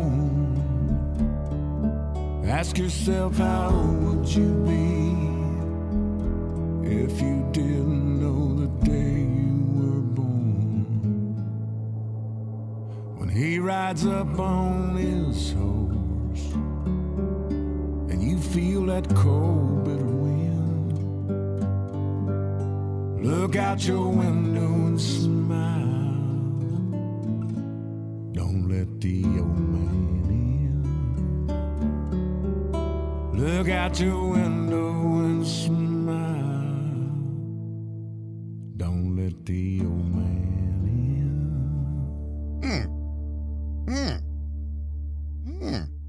What brought that Wow. about this morning? I mean, you and I were talking about something Yeah. this morning. I can't remember. And we talked about staying young and not getting old. And I said, I don't want to let that old man in. And we brought up the Toby Keith song. There's a few lines in songs that I find extremely relatable as I get older. There's a line in Bob Seger's Against the Wind when he says, I began to find myself seeking shelter again and again. But that song probably, I just find that so relatable. How old would you be if you didn't know when you were born? That's such an interesting, and he wrote the song from what he says. Obviously he's got some health issues. So a lot of people play into, just enjoy every day. Every day is kind of a gift from God. It ain't kind of a gift from God. It is a gift from God. It either is or it ain't a gift from God. But he talks about, in his condition, and he sings this song, it's a bit, what am I trying to say? It's a bit mortal. Is that a fair way to, you talked about Springsteen and McCartney and all these guys. Mm-hmm. You think in their later years, they're not going to live to be 120. So there's no doubt they're in their later years. I'm not saying they're in the winter of their life, but Toby Keith, being ill, had spent some time with Clint Eastwood. And Eastwood at 93 years old was still producing and directing movies. And he said, how do you do it? He said, I just don't let the old man in. What do you mean you don't let the old man in? He said, I don't sit on my duff, man. I don't sit in a chair. I don't go to bed at 7 o'clock. I don't, take a nap 3 times. And I believe there's such beauty in that. That's the songwriter's way of explaining it. Rev and I both are, we always talk about the way these wordsmiths say things. We say he's found himself in a difficult place. They say there's a dirty wind blowing. Right. We say we're getting older. Don't want to get older. I want to try and stay young. And he says, don't let the old man in. Those songwriters and wordsmiths are just, that's their gift. And they're making their contribution to society in whatever way. Obviously in today's world, they're making enormous amounts of money by being entertainers. I was listening to a sports show yesterday, and they were talking about this day in history. And they were talking about the athletic events that happened on this day in 1946, 51, whatever the year was. I don't remember. But it was amazing to me how many of the heroes of that era never made much money. They were salesmen in the off season. They were one guy from Southern California had a chance to play in the National Football League or go to work at a steel mill in his hometown. And the steel mill pay was better, had a pension and a little bit of health insurance. And he said, no, I'm not playing football. I can't make a living playing football. And that would have been, early days of the National Football League. Mickey Mantle, I think, had a part-time job as a car salesman. About 80% of all the Major League Baseball players, about 90% had, part-time jobs. They played baseball or football during that season, and then they found something else to do. So and the reason I say that is, the songwriters of the early 1900s, they didn't make the sort of money that these guys make today or these ladies make today, but they're making their contribution. They're taking the gift from God and I guess maximizing its potential. But when I heard that song for the first time, Josh, you're oblivious to this, and I think Rev can relate. There's a midlife crisis. Sometimes it's more intense than others, but there's a point in your life, and I don't want to philosophize, but there's a point in everybody's life. It may not be Tuesday, November, whatever, at 4:47 when I'm not saying a road to Damascus sort of experience to use a biblical reference, but there's a point in all of our lives when we begin to understand with absolute clarity that there's more living in my rearview mirror than there is in my front windshield. And when you start contemplating that, it gets funky. It did for me. It gets extremely funky for me when I start thinking about, wow. I remember some of what's back there, but a lot I don't remember, a lot I didn't take seriously enough, a lot I took too damn serious. But what am I going to do with whatever's left in the front windshield? And I know I use Bruce a lot as a reference, but when he introduces Thunder Road into Springsteen on Broadway, and he talks about, I'm laying in the back of a truck with the band's furniture. I didn't have a dollar to my name, but I knew I had a blank page. And I knew that blank page was left for me to write on whatever I choose to write on. And I think when you get in your midlife, whatever age you refer to that as, you realize there ain't no blank page no more. That page has got a bunch on it. It's crammed full of a lot. Josh has a blank page. He's beginning to write the first chapter of his life. I know and by that I mean his independent existence. We all live the first 18 of our years of our life under the thumb of somebody, aggravating parents, making you do this and making you do that and telling you the right way to do this and the wrong way to do that. But once you begin to taste that freedom and independence, it becomes your responsibility. It really does. And when you get to midlife and you look in that rear view and you look at all that living you were responsible for and what did you do with it? And then you look in the front and you say, there's some out there, but there's a hell of a lot more back there than there is. And I just think, not letting the old man in is kind of inspirational for me to say, nah, man, there's a lot of living left if you don't let the old man in. Does that make sense? Of course it does. Yeah, it hits home. And I tend to ramble on these sorts of things because I don't want to goof it up. I don't. I know I've goofed up some things in the past. I can't do anything about that. I can't bring those mistakes back. But I got to learn from that, and I got to take all that's back there and create a way forward. And one thing I've decided, I'm going to goof up. I know I am. I know I'm going to goof up some things in the front windshield, but I ain't letting the old man in. I'm not going to let my dad die with his boots on. I'm going to try my dead level best to die with my boots on. And how do you do that? Just working, staying active? Well, what I've decided, and you've heard me talk a lot about, I've decided to be physically active. I think that keeps me mentally sharp. I know I got to work because I got to make money to spend. I like spending money, so I got to make money. I like doing things. Nobody gives me trips. Nobody gives me football tickets. Nobody gives me a place at the beach. I got to get out and earn that. But no, I think longevity and quality of life is something that we have a lot of input in. And I made a commitment, a sound, and I'm proud of that. Once again, I've screwed up a lot, and I'll screw up a lot more. But Josh gave me something to read here from Rivals of Store Divided, and Josh knows that on Thursdays I'm out of here pretty quick because I got a busy afternoon. I go to that gym, I get those 2 hours, and I've read enough, Rev, and I've counseled you on this. I've read enough to know that your future will involve you getting old, unless you die young. And getting old it's unavoidable. You're going to have a birthday every 365 days. How healthy are you going to be? And I think health and longevity contribute to the quality of life and the ability to do things with your family and eventual grandkids. So yeah, I can control that.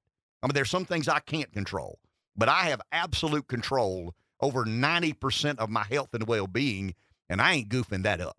That's one way for me to not let the old man in. You start taking a handful of pills every morning, you're limping around every afternoon. To me, you've kind of made a conscious decision. I get genetics, and I understand, things happen and you can't control.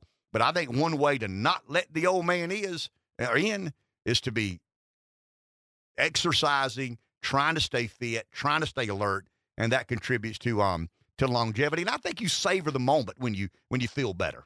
If you feel bad and you're not healthy, and you got grandkids running around, you're more likely to say, that looks good. But if you're feeling good and you're vibrant and your vital and measurements are better than most people your age, next thing you know, you may be throwing baseball with your grandkid, at 75 years old. Let's go to the phone. And I was going to say, speaking of, you just mentioned Rivals, we should mention that next Wednesday we'll be doing our annual Rivals, Carolina Clemson rivalry show on location from Rivals, teamed up with our sister station ESPN Radio and the Bad Boys Sports Radio. So next Wednesday we'll be basically in pre-holiday mode. The day before Thanksgiving, we change our topics of conversation directly to that great rivalry between the Gamecocks and the Tigers. That is ever the promoter. Yeah. Let's go to the phone. Don't miss an opportunity to promote. Here's David in the PD. Good morning. Hey, good morning, Dave. Hey, good morning, Ken. You would have to bring up Clint Eastwood. Whenever I think about Clint Eastwood, I don't know, part of it, I think about San Francisco. And you guys remember back in the days, you had them movies. What was it? Harry Callahan. Those movies were set in San Francisco, and I think he had a movie about Alcatraz. There was another movie back in the day, Steve McQueen, Bullet, San Francisco. Just a picturesque city, beautiful city. And I go back to Eastwood's days. There was a Korean War where real people fought a war.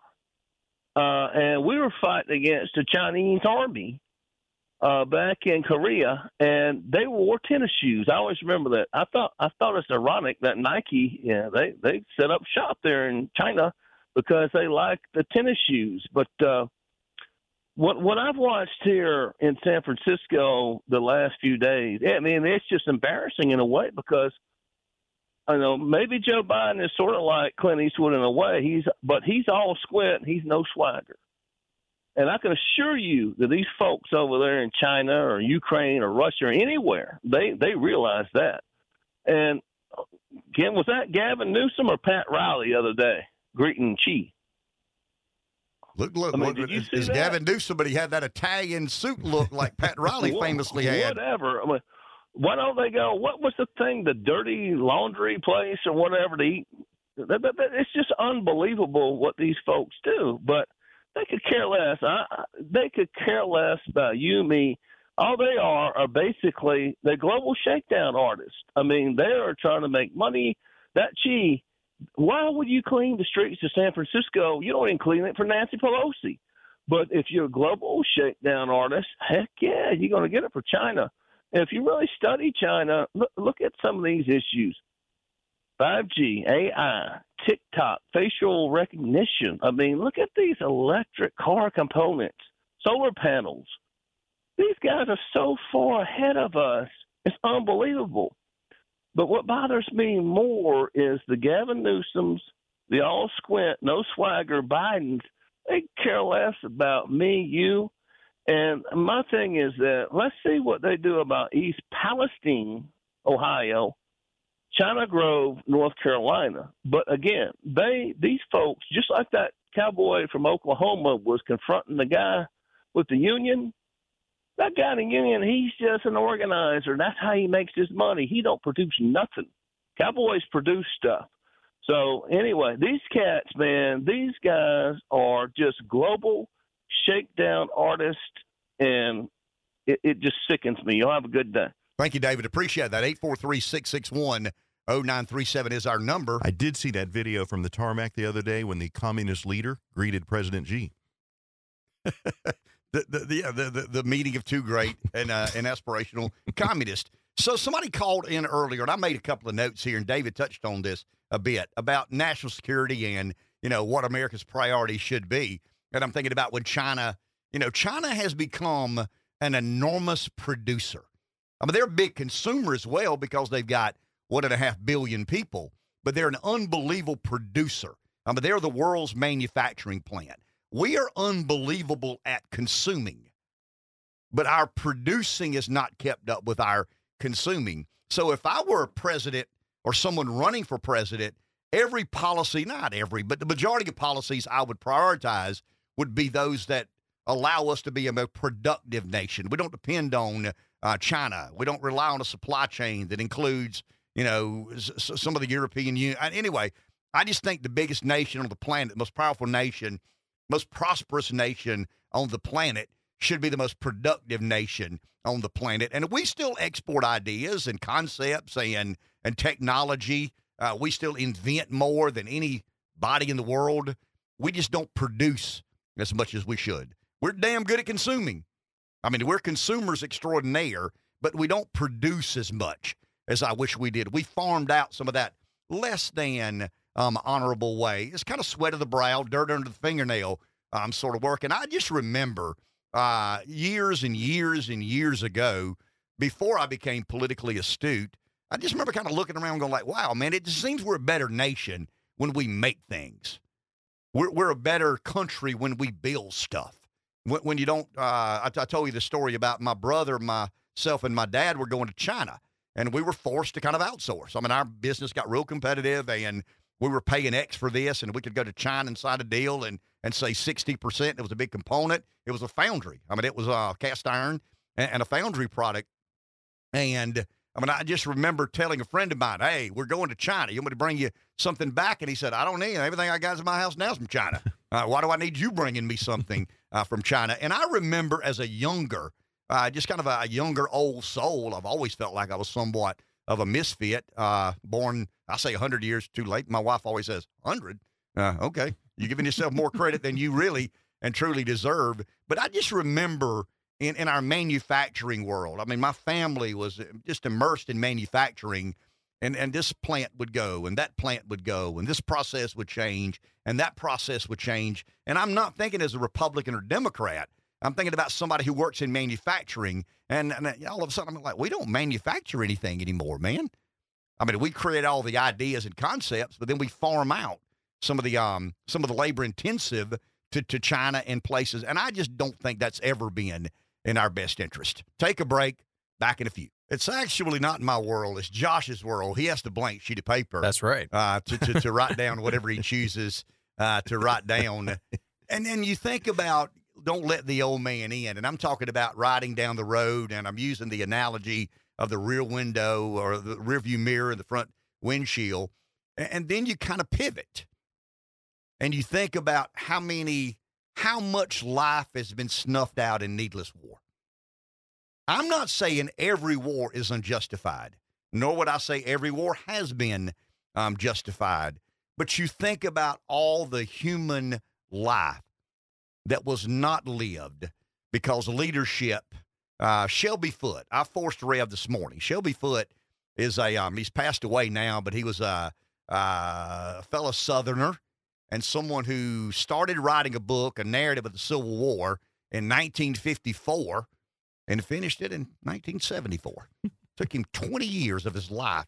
And he says, I didn't work on anything else. I thought that I would write it in 2 or 3 years, and I got infatuated with it. And I let Rev listen to a little bit this morning, and he's obviously, I mean, he sounds like the Civil War. And he talks about, that war defined us. I mean, the Revolution gave us our freedom and our Constitution and our existence as a nation, but the Civil War was the day we grew up. But one thing Shelby Foote says, and I've read a lot of Ken Burns. I mean, if you don't know who Shelby Foote is, watch the Ken Burns, documentary on the Civil War. Shelby Foote is one of the go-to guys because he spent such a large part of his life writing and better understanding. But he says the war was going to happen. I mean, there was an absolute. I mean, the South perceived slaves as their property. I mean, right or wrong. I mean, it's wrong, but I mean, at the time, slavery was prevalent in the world. And, they felt that the North was trying to confiscate their property, and they weren't going to let that happen. The thing that Foote says consistently is the travesty. I mean, obviously, any war is bad, but the travesty is the war went on and on and on and on for 4 years. And he talks about somewhere in the neighborhood of 1 million casualties. Now, I think the number of armed servicemen on either side and women was somewhere around 600,000 or 700,000 people. I mean, how much of that life was snuffed out? How many of those people were going to be productive, constructive members of society in some way or another. And I just, when I think of war, I mean, I do talk a lot about the military-industrial complex because I'm formerly of politics, and I've seen that up close and personal, and I understand how transactional that world is. And I'd like to believe that there's no way in this world I could sit in a boardroom and Raytheon pay me a wage to be a board member and an advisor that I wouldn't at some point in time bring up. How many young people are dying? I mean, I understand we're making missiles and our profits are through the roof and we got another $1 trillion, defense bill passed. I get all that. I understand that. But let's be human beings for a second, and let's ask a question out loud to our prominent board members, because they're probably board members on a lot of different boards. I mean, I would imagine that the board member of Raytheon is accomplished enough to not only be on the board at Raytheon, but is there ever a conversation in that boardroom about how many Ukrainians are getting killed? How many Russians are dying? How many Palestinians? When we make these missiles, when we make these bombs, when we make these bullets, where do they end up? I mean, wouldn't you have a human obligation to at least consider that to some degree? I mean, I understand you're not king of the world. You don't get to make the rules of which everybody else has to play by. But surely as part of that debate, I mean, if we're spending roughly $1 trillion a year on our defense budget, I think we're at about $880 billion. What's another $100 billion in Washington? But we're spending roughly $1 trillion a year building a war machine. I mean, I know we say in the name of safety and security, and I get that, and the world's a complicated and dangerous place. But is there no consideration given to how many more people would be alive in the world today if America didn't spend? There'd be a good way to ask the question. Would there be more human beings living on this planet today if not for America spending $890 billion on a war machine? And I am an anti-interventionist. I think since Vietnam, the American public have been misled.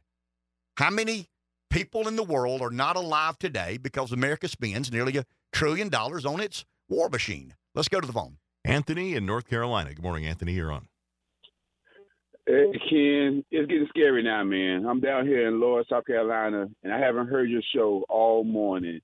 But my thoughts while I'm driving, it's crazy. I was just thinking, Ken, that what if all these people who died in these wars, hundreds of thousands on this side, just like Ukraine, whatever, what if the countries started not go to war with each other, but take out each other's leaders? Okay, say if Ukraine go with the go kill, like we did Saddam and Gaddafi and whoever. If it go with the kill the leader of Russia and vice versa, if that happens, that stops the war from that side. And plus, whenever the next person comes to power, they'll be more careful than to abuse that power, do whatever, because their life could be in jeopardy. But as long as their life is not in jeopardy and we stop wars whenever 200,000 people die or whatever die, if one leader or probably 50 people around him die, the whole war will be stopped because it's their ideas that take people to war anyway.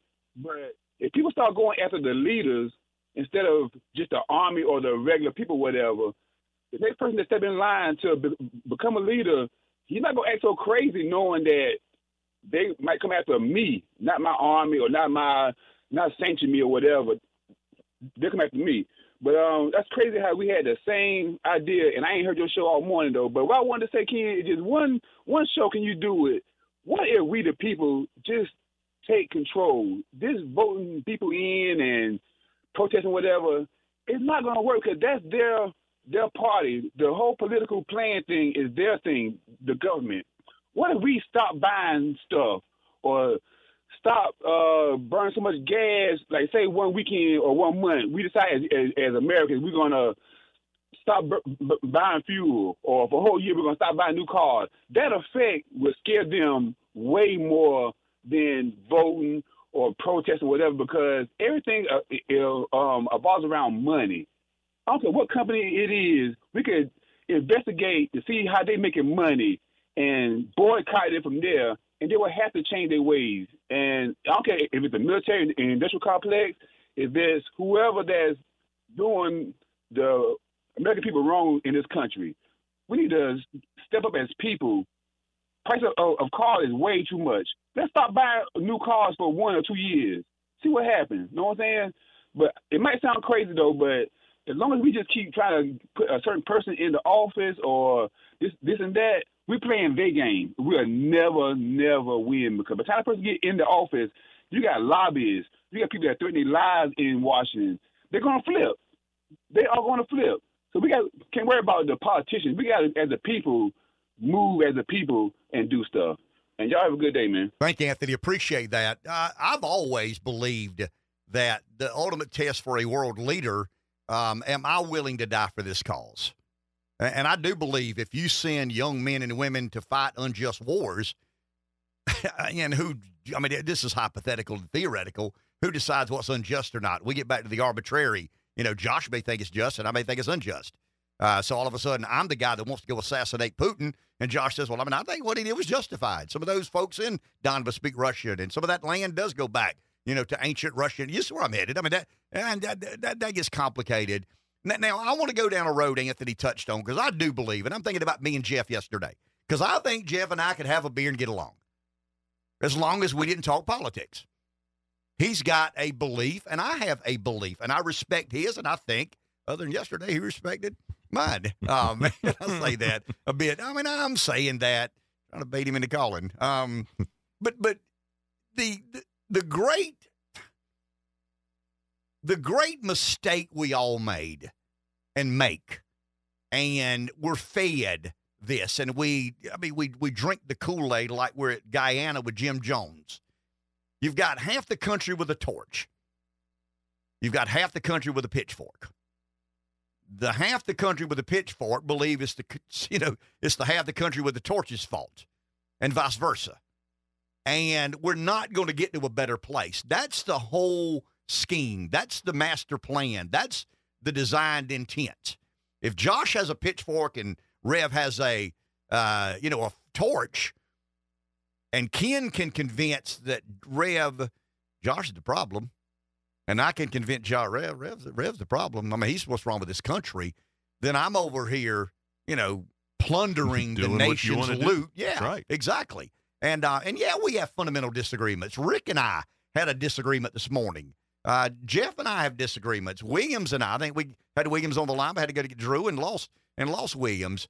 I don't blame the nation's demise on Jeff or Williams. I don't think they blame it on me. We have a philosophical disagreement about what is the best way to go forward. But I can assure you of this, the Democrats in Washington will use Jeff until he's used out. The Republicans in Washington will use me until I'm used up and used out. And they continue to plunder this great nation's resources. Take a break. Back in a few. 843-661-0937 is our number. Let's go to the phone. Someone's there. Jim in Florence. Hey, Jim, you are on the air. Good morning. Hey, good morning. At some point, aren't the Palestinians complicit because they elected Hamas and then allowed them to stay in power in Gaza? Aren't they somewhat complicit?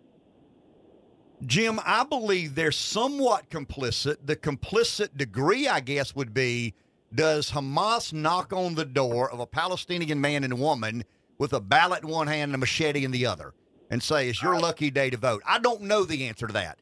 There's no doubt they're complicit, but how complicit would be based on things that I don't know the answers to. All right, well, how complicit are we in the actions of the military-industrial complex? Unbelievably complicit, ignorant of its danger. So we either come to grips with it and we handle it and we address it. Well, let me stop you there now. You ready? Can you be ignorant and complicit, or does ignorance forgive your complicity? Until October 7th happens here, I don't know. But lastly, change the topic real quick. It'd be great if you could get Ellen Weaver on the program to talk about her fight in Columbia right now to get a grip on these teachers' unions that are pushing this transgender and homosexual propaganda to our little children through books. She's fighting a good fight, and I'd like to see you get her on so she can make her case. I appreciate it, Ken. Thank you. I actually thought yesterday, Rev and I did another podcast yesterday, and I thought about Ellen, she'd be a good podcast guest. Because I don't know what the radio is a different experience. I mean, I think Rev will agree to this. I'll say up close. I'll say DeSantis sounded more believable than he looks. That's weird. I don't have any idea why. But when I watch Ron DeSantis say exactly what he said over the radio, it just sounded more intimate. It sounded more believable. Radio is an intimate experience. The majority of you are probably in your car going somewhere or in your office. I mean, you're kind of intimate. You're there by yourself. Your radio is riding along with you. It's your friend. There's certain programming methodologies that work on radio that don't work so well in other forums and mediums. And I think to get Ellen in a studio and try to take a break every 9 minutes for 6 minutes or 11 minutes for 6 minutes is going to be unfair to her train of thought and staying consistently trying to explain. I think a podcast is where we could really delve into that and kind of get in the weeds about, some of the resistance you're running into, some of the accomplishments you've made without, hey, we got to take a break. Josh is giving me the break sign. I mean, that's the business of radio. I mean, it's worked for a long time, and never underestimate radio. I have found that out. You know what I'm not? I'm not a former lieutenant governor. I'm a radio show host. I mean, that's kind of wild. There are far more radio show hosts than there are former lieutenant governors. But when I hear people throw my name around, and it happens occasionally, there's a guy that hosts that radio show. That damn hard. He stirs them up. You know what I mean? He won't let it be. He's always got to, he tells them that stuff just to try to drum up them ratings. I hear that a lot. It's never, hey, remember when he voted? Remember when he voted to settle that dispute about the congressional district? I mean, there's never any mention of that. He's got that damn radio show. He stirs all that stuff up. Gets everybody ginned up and fired up and try to get. People don't talk to you about your purple robe you used to wear? Well, I don't even know where that is. I really don't. Don't have any idea where it is. Andre probably got it to add his collection of purple robes since he's got an array of purple robes. No, but I think Jim's on to something. We need to contact and communicate with Ellen Weaver and suggest she comes in and sits down for an extended conversation, and you do that via podcast. And a perfect example of that is I haven't heard about what he was even talking about. So is there something she's embroiled in? She's fighting the good fight? Is that what we're saying? The liberals say, well, there's nothing to see here. I mean, they're not trying to indoctrinate young kids with transgenderism and, some of these confusions, but they are. They absolutely are. I mean, education, and I'm not saying every teacher's a liberal. I don't believe that. But the educational lobby and the educational advocacy agency has become extremely liberal, and it's a little bit in your face. And parental involvement is in debate. Parental notification is in debate. And unless we engage, and Ellen's tried to engage and fight the good fight in regards to K through 12 education, we're going to eventually lose that battle. 843-661-0937 is our number. We'll try to do that. I'll try to iron out. I'll get in touch with Ellen and see if she'll agree to come and sit down with us on a podcast. And the reason that some of these things are more prominent in South Carolina is the General Assembly is so influential. In South Carolina, I mean, in my world, if I lived in a perfect world, Jay, Mike, or Philip don't want to hear this, so if they don't show up tomorrow, you'll know why. I mean, I think the General Assembly has too much influence. And I think some of that influence should be farmed out to the governor's office. Part of the influence I think the governor should have is the ability to appoint a superintendent of education. If the governor had more influence in how our state is governed and the governor handpicked a superintendent of education, you advance an agenda. When the governor is in a debate and you ask that governor about education and they say, well, I don't do that. The General Assembly deals with the superintendent of education. Well, who are they? I don't know any of those people making big decisions on behalf of education in our state. So I have always advocated for a stronger governor. And I've told Jay and Philip and Mike that I believe the executive branch should be more co-equal than it is today. But we live in a state that is legislatively dominated. I had kind of an up-close and personal look at where the political, you ready? The political yank resides. Who's got the yank? That's what we'd always ask. Who's got the yank? You better go see him, or you better go see her. They'll stop that thing. I'm telling you. But you like to say that the only office that was less powerful than the governor? Yeah, I mean, I resided in the only office that was less powerful than the governor. The two most listless politicians in South Carolina have the nicest offices. That would be the governor and the lieutenant governor. Had a couch in my office that belonged to John C. Calhoun. A picture in my office from the museum, from the South Carolina State Museum. He looked like Dracula. I told people I was some of those long breaks, take a nap on that couch. I ain't taking a nap on John C. Calhoun's couch. You might, but I'm not. I'm going to sit in the parking lot of McDonald's, and when they finish all that nonsense they'll call us back and ready to vote on Amazon or whatever it was. One of those longer sessions. Enjoy your day, right? It's the end of the show. We're at the end of the rope. Enjoy your day, and we'll continue this nonsense tomorrow.